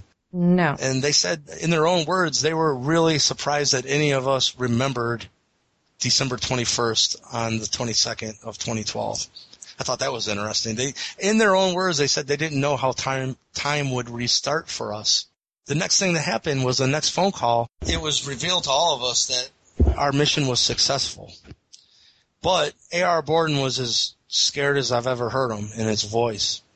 He said the problem is that we've really pissed off the elite, that they had a depopulation agenda. They wanted billions of us to die, and we just thoroughly screwed up their plans. They just built these underground dumbs, or, underground bases.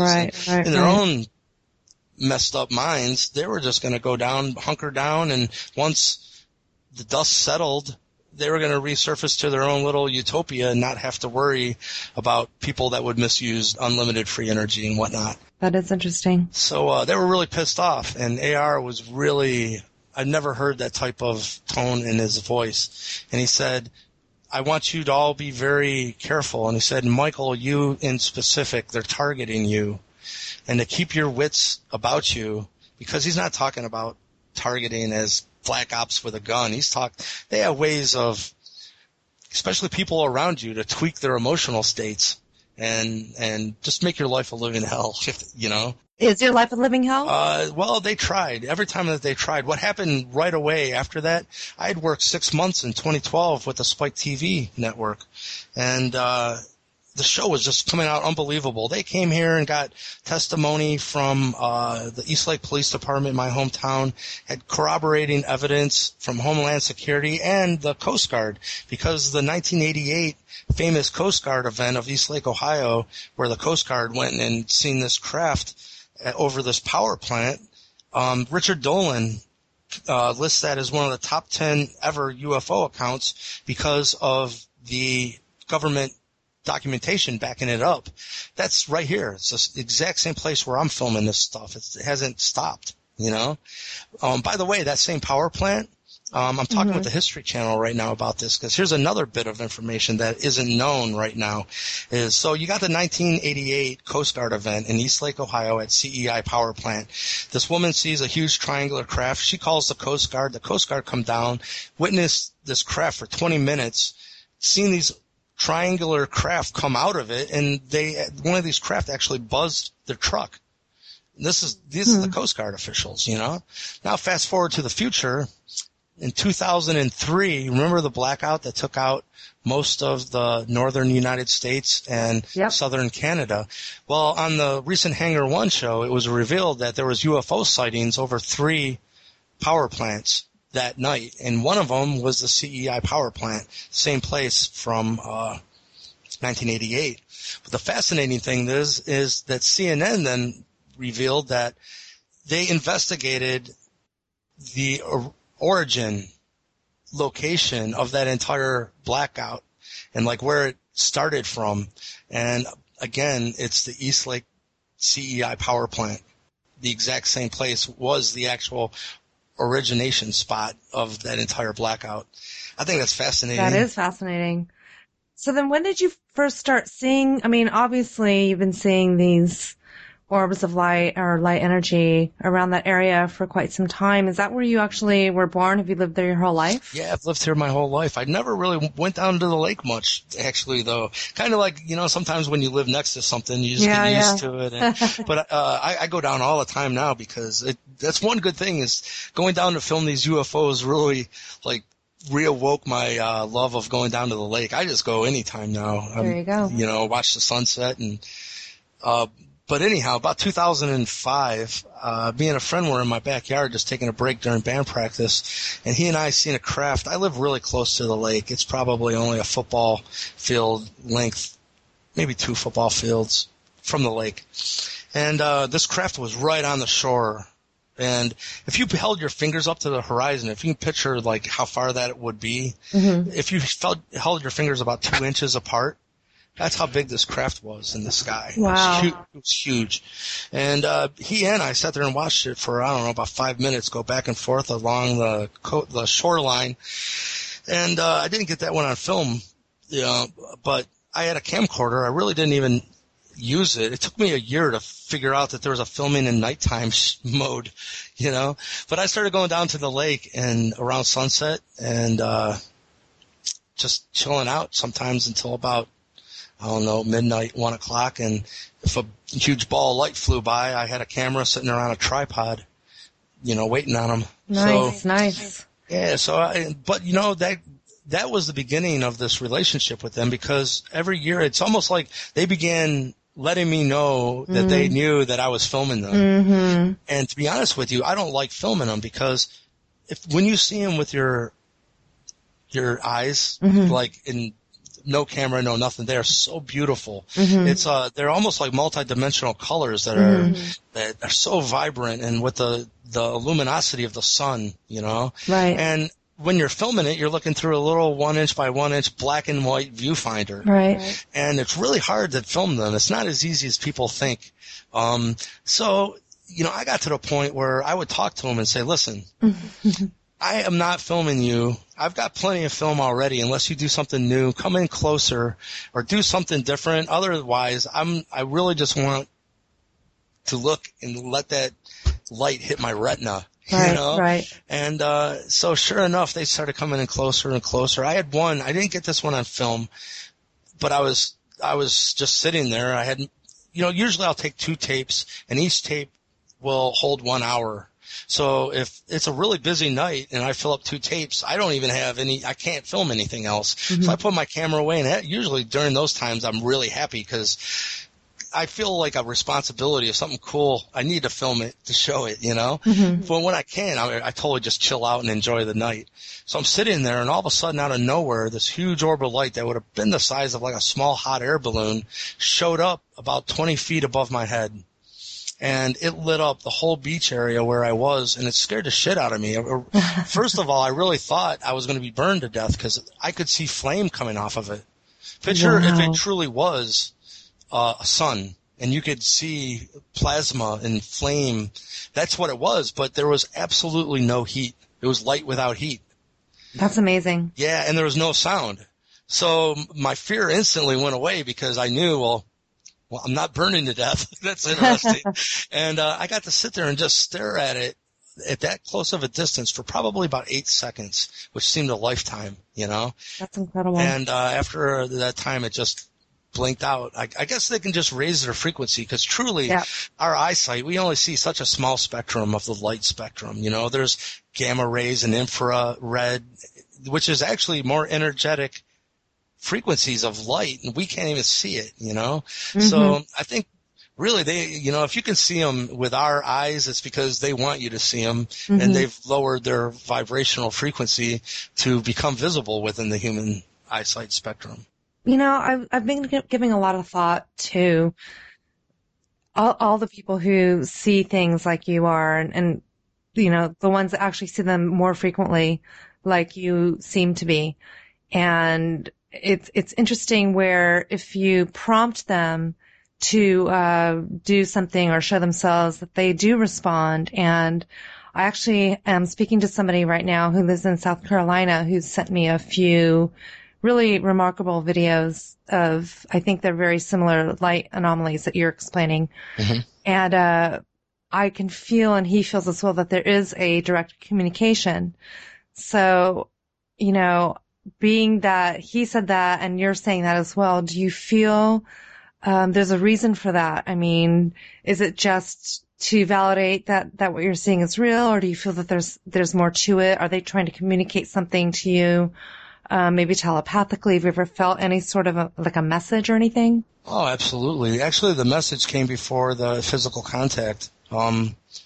It was being educated on a subject matter. At this time, there was no, I guess what I'm saying is it is now getting out there into the world, and it's the movie like The Secret or What the Bleep Do We Know? Mm-hmm. It's truly about how, and what our quantum physicists, our leading scientists are now figuring out, that consciousness lies behind all physical matter.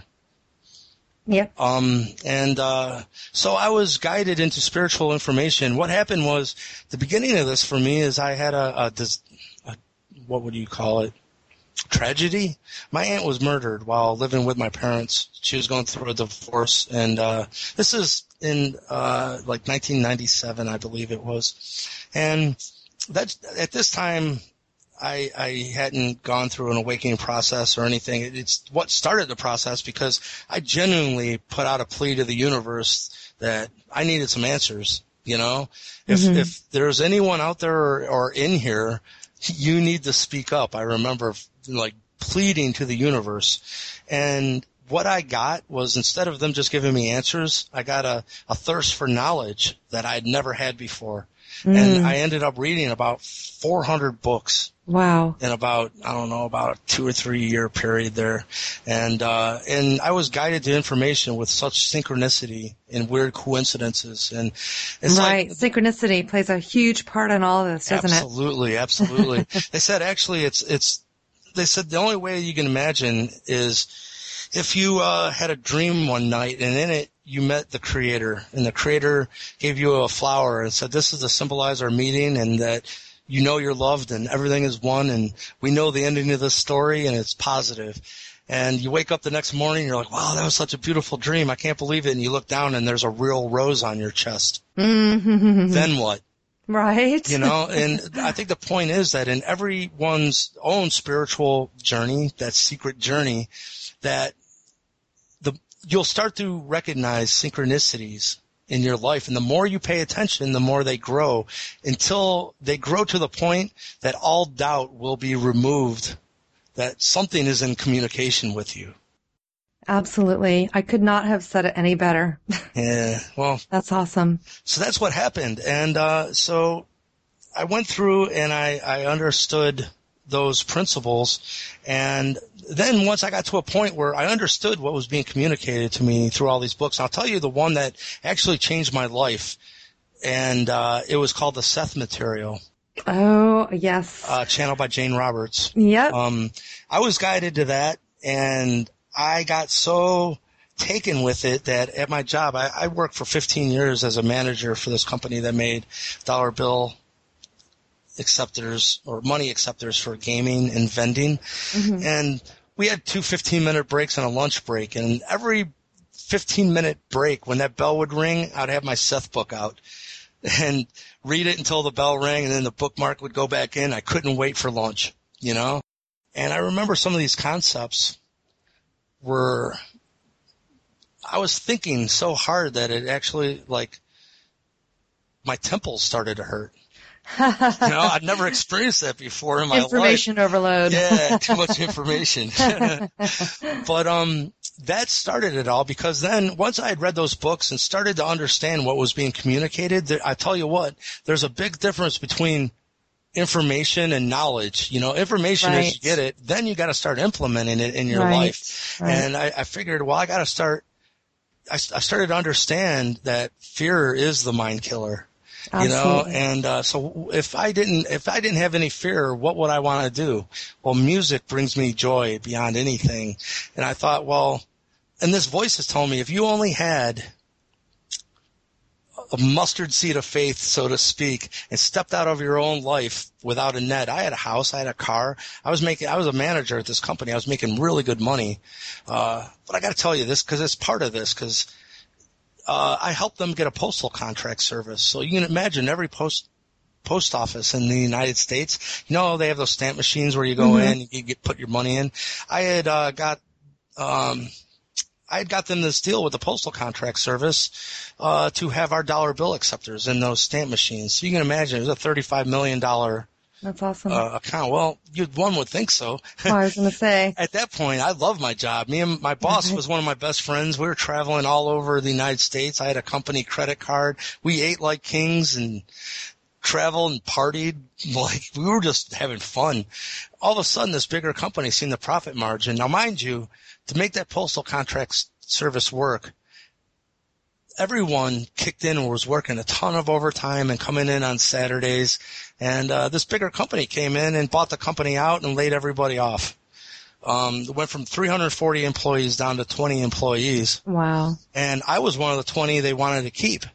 And I was just heartbroken because those people were my family, and since I was in a manager position, so many people were coming to me and were just afraid, like, are we losing our jobs? And the answer was yes. But it really hadn't even got out into the company yet. And I took it so I didn't know what to do. I put myself on the layoff list. What? Yeah. And so I get called into the president's office and he says, listen, I decide who gets laid off and you're not getting laid off. We need you, and that's the end of it. So I'm thinking at that point, well, this creating your own reality stuff ain't working real well. You know what I mean? So I'm like, what to do? And I didn't know what to do. So you know what I did for real is, this is fucked up now that I think about it. I told you the First Mormon Temple is here, and the actual park where they quarried the stone is called Chapin Forest. I didn't know it at the time, but that has been my oasis my whole life. When I had, I've been going there since a teenager, So at this time, instead of going to work for an entire week, I got up just like I was going to work, and I just drove to the park and meditated and just tried to find some center. And I for a week, I just didn't call in or nothing. So after that week, I decided, well, I got to do something. So I drove back to work and I went right to the president's office and I said, listen, I can't explain this to you, but I need to do this. I need to give this a chance. I said, all I'm asking you to do is do what you're doing to all these other people. Lay me off. I need the unemployment. And I've helped this company. And he said, I'll tell you what, if you'll just stay till the end layoff phase, I'll give you they gave me a kick-ass severance package. And, so that was the end of that. But afterwards, I felt a freedom that I hadn't felt in a long time because my universe and future was totally wide open for the first time. You know what I mean? Mm-hmm. Anything was possible. About 5 months, though, went by and no magical doors had opened. Nothing had happened. And at this time, I had the most lucid vision dream that I've ever had actually in this. What had happened was I was being guided down a corridor by a guide, and it emptied out into a club. And in it, Steve Vai, famous musician, was doing a sound check. And I remember him doing this song. It was called There's a Train That's Leaving. And it was really spiritual. I remember these lyrics. And he was actually levitating above the floor.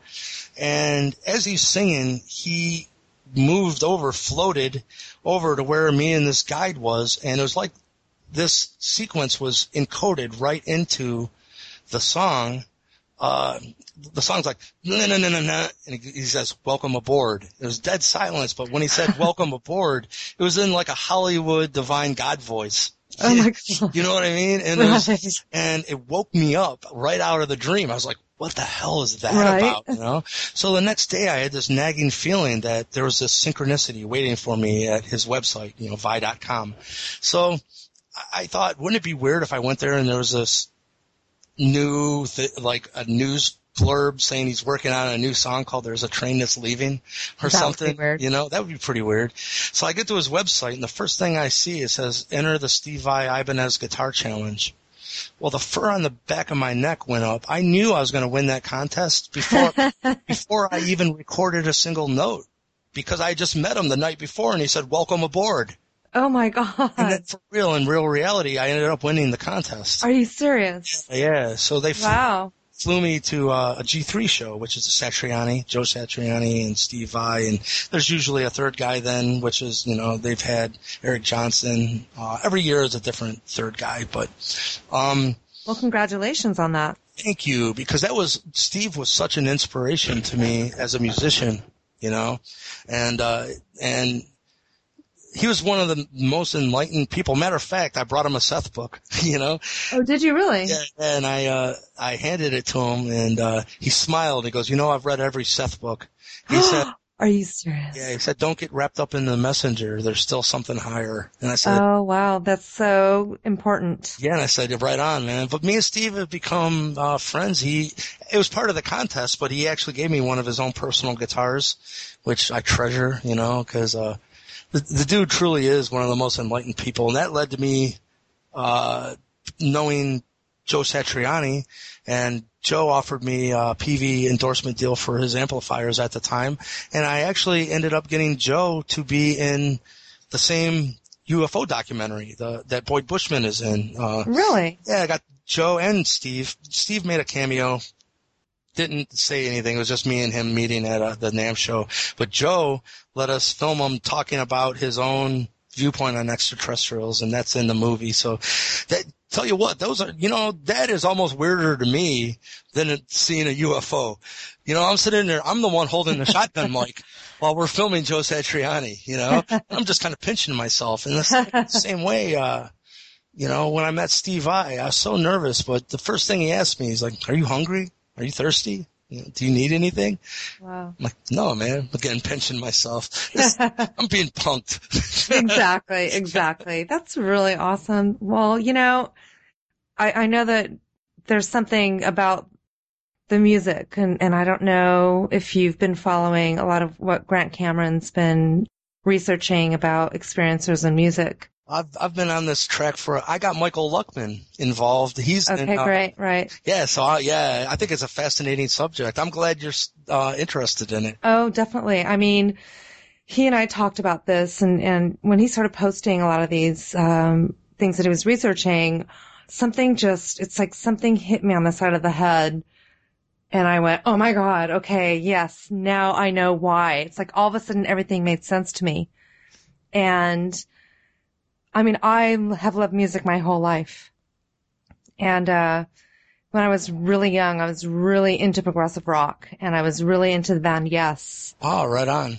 And there was just something about John Anderson. It was just, I can't even tell you what it was, but I was like almost 12 years old when I bought Relayer, which is like, there's 3 songs on the whole album. The first side is 1 song. Okay. Mm-hmm. And it was so trippy that, I mean, my house was filled with, like Glenn Campbell and like Herb Alpert and the Tijuana Brass and Engelbert Humperdinck and the Beatles. Why would I resonate with something like that at that age? Right on. And I ended up becoming a singer. I sang in choir all the time, and I was in a band in high school. And my drummer, he would go out into his car during the break and, smoke a joint. And I remember hearing this music coming from his car, and I was like, "What the hell was that?" So I went out there and I just knocked on the window, and he rolled it down, and he was listening to like Peter Gabriel, like the early Genesis, like Lamb Lies Down on Broadway. And yeah, right on.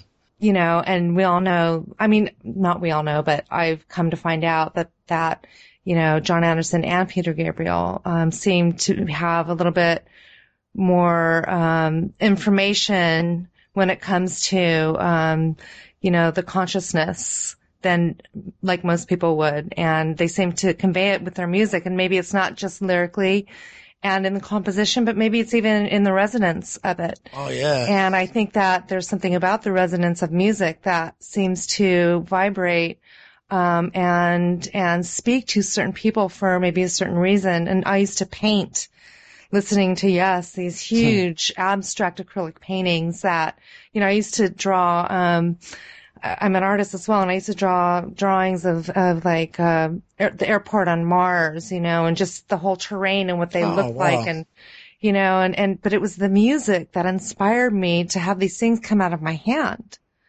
So is there a connection between vibration, sound vibration, and the mind and the way that our brains are wired, or recalling memories? Well, it's provable now.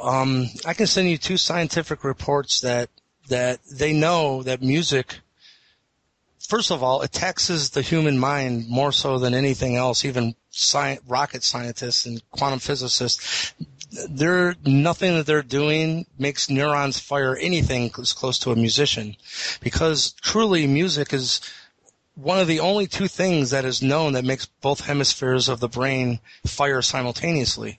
Everyone knows there's the analytical side of the brain, and then there's the creative side of the brain. Right, the right and the left. Yeah, and right. That most people, their whole life view and the lens that they put before how they perceive their reality is either through the scientific, analytical, engineering side or the creative side. Music makes both sides fire simultaneously because it is creative and mathematical simultaneously. Right. By the way, the other thing that they know scientifically, what makes both hemispheres fire simultaneously, is meditation, which is interesting. But there's studies now that have shown how it actually changes the human brain, that when people are introduced in becoming music and they become musicians, it rewires on a minute scale, the human brain. But here I think that, this is going to be perfect, because I have a letter, the first letter of, I should share this with you too, that A.R. Borden sent me is called A Letter to Michael, and it's like an introduction letter to why that they think that we've been drawn together and what they are and what they have to offer me, And he says, you also have music in you, but not in the sense of just playing guitar or composing songs.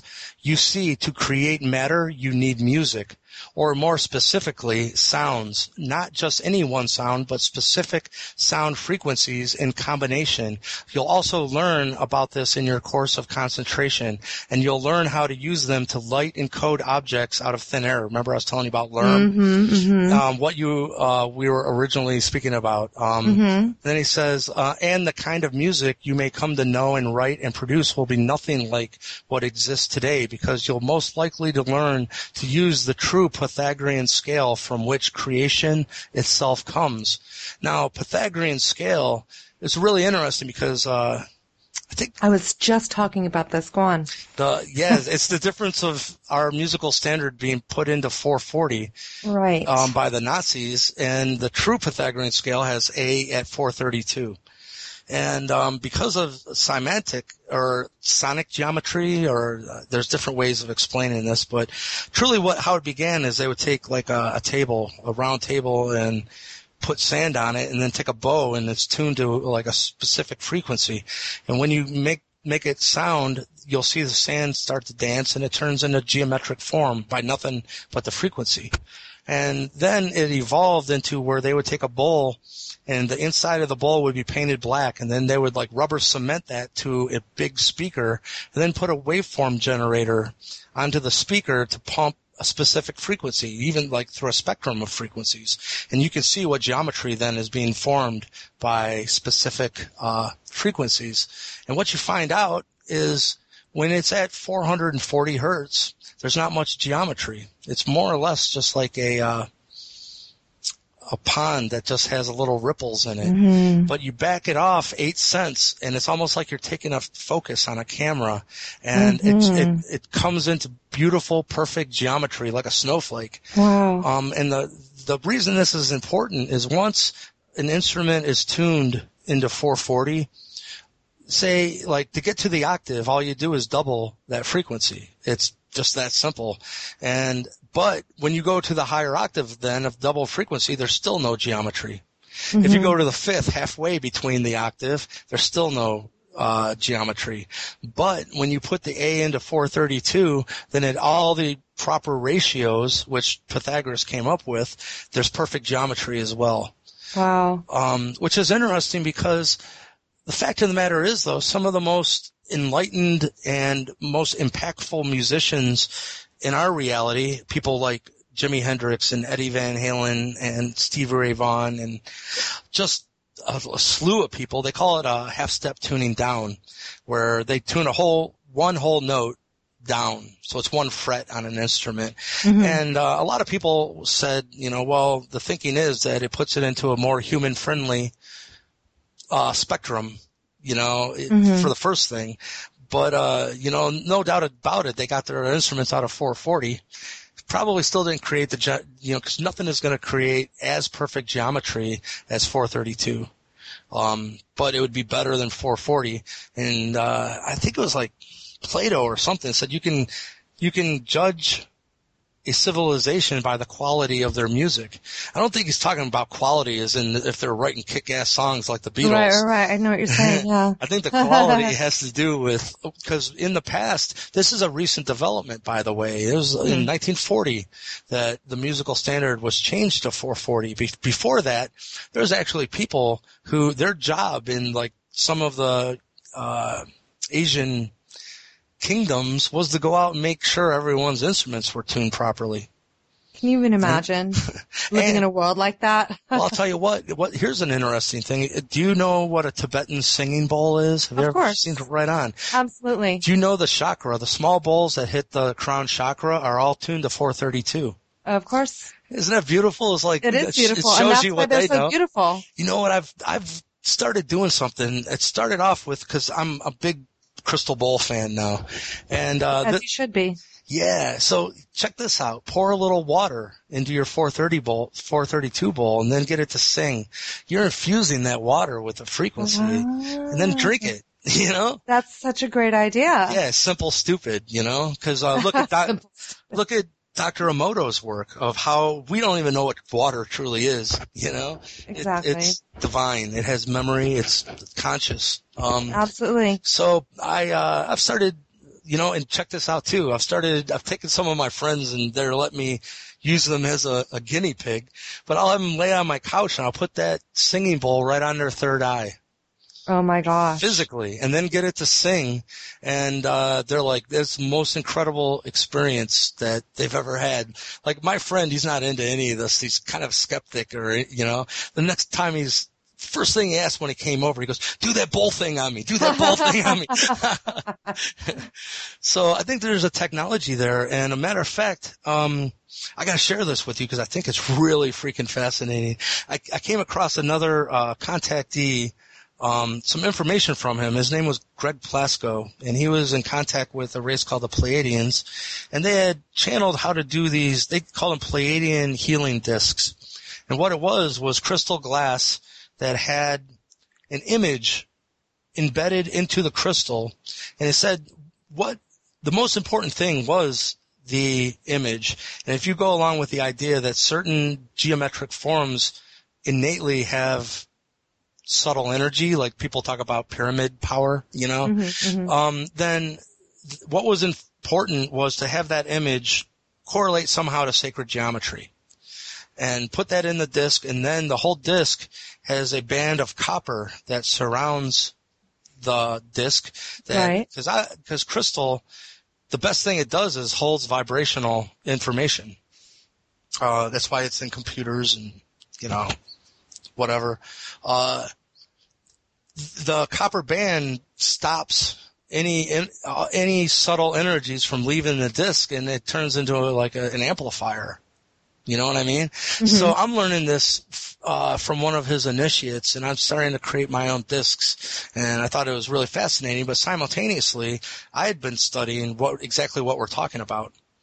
Of semantics and the relationship of vibration to matter. So I started on a quest to actually track down every note of a musical scale tuned properly. You see what I'm saying? Mm-hmm. Like the actual image for an A in 432, and then the C would be 528, and then track down the actual image of the actual geometry being formed by that. Well, I did. And Did you? yeah, and I've created the first set of these crystal discs. They're beautiful beyond. When you see them, they just speak. And I would love to see them. check out how I just posted some pictures. Actually on my Facebook wall, my larger, I don't know what they call it, like the Cover photo. yeah, the bigger one is all the discs on a table. And Oh, that's cool. I'll have to check it out. yeah, because they're beautiful. And I'll tell you what, I've been. This is the first show that I just got back from, the Erie MUFON conference, and people were just drawn to them, and I just can't believe the interest in them. But I'll tell you what you do is you just hold one in your hand. Like when I'm watching TV or something, it will get so abnormally hot that it's almost like you'd think there's a battery in it or something. And at that point, obviously there's a lot of energy in it, and you can do with it whatever you want. You could will it, intend it to, to heal your water or food or chakra centers. What did you make? I'm looking at them right now. What did you make them out of, actually? They're crystal glass that found a very specific distributor, which he was led to, which was nice. But that's the hardest thing, is getting the product. And they're very specific crystal glass that are made to really awesome tolerances. And then it's kind of like a special process to get the image into the crystal. Yeah, I was going to say. Yeah, because they're very translucent and very beautiful. And when this is an organic photo, that's actually the photo of the water. They put cornstarch in it, and then they put a camera as they pump frequency through the water. So that isn't been created by a computer. That's incredible. So my thought was, obviously sacred, and see the front one there? See how I superimpose sacred geometry over one of the sonic geometry. So it's almost like a demonstration disc to show you truly what this That's is. incredible, because it's exactly symmetrical. Oh yeah, it's perfect. So yeah, so what you find out, even through, it's an easy process for here, and I'm working on the brochures because this is how new this is. There's a lot of knowledge out there of how the different musical notes of the scale relate to the different chakra centers. Of course, yeah, so definitely. Even for people that use Reiki, they could use a specific disc of for the specific. Well, funny you should mention that, because I do. Oh, well, there you have it. And people. Well, I'll tell you what. Once that gets charged up, you can feel it. It's great. I can see how that would definitely. Well, I'll tell you what. Be an incredible feeling. I'd love to check that out. I will send you one for free. Just because. Are you serious? Yeah. I gave Richard Dolan one too, and he was freaking out. He goes, "This is the most beautiful gift anyone has ever given me." But That's a good thing that you did that for him, by the way. Yeah, he's not up for like some of the spiritual stuff. Well, you know what? I don't know. I think Richard's, changing his tune, no pun intended. I love him. I do. Yeah, he's a great guy. Yeah. Definitely. Well, I'll tell you what, after the conversation, because right now it's kind of strange, because what we're talking about, I've created a documentary that was to be shown at the Pythagoras conference. Oh, that's what I was telling you. The Spike TV show, they shut it down, and then I let myself get regressed by a professional hypnotist. I let them do it. They shut down everything I was working on. And that show really pissed me off, because a lot was hanging on I did it for free because they said it would spin off into a show where then I would become a member of a team. You know what I mean? Right. And so when it was shut down, it shut down everything. But anyhow, I created a whole documentary called Aliens, Pythagoras, and the holographic, or the programming language of the holographic universe is what I called it. And so, long story short, I'm sharing this bit of information, and there's another one that I didn't create, but it's fantastic, called Sonic Geometry. And I'm sending both of these I've already sent them to Grant Cameron, and I'm going to be with Richard Dolan, and I'll share them with you as well. Because the one I did, I'm really proud of it, and it explains very well. First of all, I took this stuff from Here to Andromeda. We interviewed a few professors on who Pythagoras truly was. People don't know, he had a stepbrother. His name was Astraeus, and Astraeus told him he's not from here. Really? That's where Pythagoras got a lot of his wisdom and started to figure these things out. So I put this whole thing together, and I'll send it to you because I think it's the next phase of what is going on here. But yeah, I will send you one of the discs. Each one of these is from a different frequency. Incredible. 7 discs in total, because there's 7 notes before you get to the octave. The 8th note will be the octave of the first. Right. And then I made one, like that demonstration disc that has the sacred geometry superimposed over it.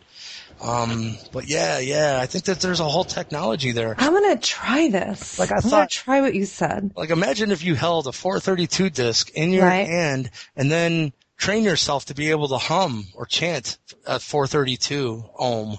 Mm-hmm. I don't know what would happen, you know. You might never see me again. Yeah, you might just pop right out. I'll send you a postcard. Yeah, hey, that was cool, Mike. But I don't even know what they do. Some people, when they're asking, I'd say, at the worst, you're going to have a really cool paperweight, you know? Oh, yeah, but they're just beautiful. They're just works of art, each one of them, definitely. Yes, but, but then if you understand what crystal does, you understand what's inside that disc, and you understand what copper does, then it's almost like, how important intention is. Absolutely. So if people get a higher use of these, I think that they're not going to be disappointed when they use them for energy work beyond just a work of art. Absolutely. Wow. Yeah, so I found those little crystalline, the acrylic stands for them too. So it's pretty. It looks great. Yeah. Well, I'll let you know what happens during a Reiki session. That would be listening to the Tibetan bowls during the Reiki session. How's that? Perfect. Yes, indeed. All right, Mike. Well, I've got to wrap it up. Cool. It's been great talking to you. It was really, really great talking to you tonight. It's been a long time coming that we've, finishing our last conversation. So yes, indeed. I'm just really fascinated by everything that you're sharing. And I would love to talk more about what you're doing musically. And also, do you have a link to your YouTube page again? Yeah, it's Frozen Hill. And if anyone wants to contact me on Facebook, it's just Michael Lee Hill. I did start Lake Erie UFOs for posting, a lot of just a place to keep the UFO research. So you can ask to become a member of that as well. That's great. And then as far as the future is concerned, maybe we could see a book about all this at some point. We'll see. There seems to be a lot of stuff in motion right now. I'm just kind of riding the wave, Do it. But whatever the universe wants of me, I'm game. Great. All right, Michael. Thank you so much for the opportunity to talk. For joining me tonight, and thanks for listening to Random Alien Brain Droppings, and we'll see you next time. Peace.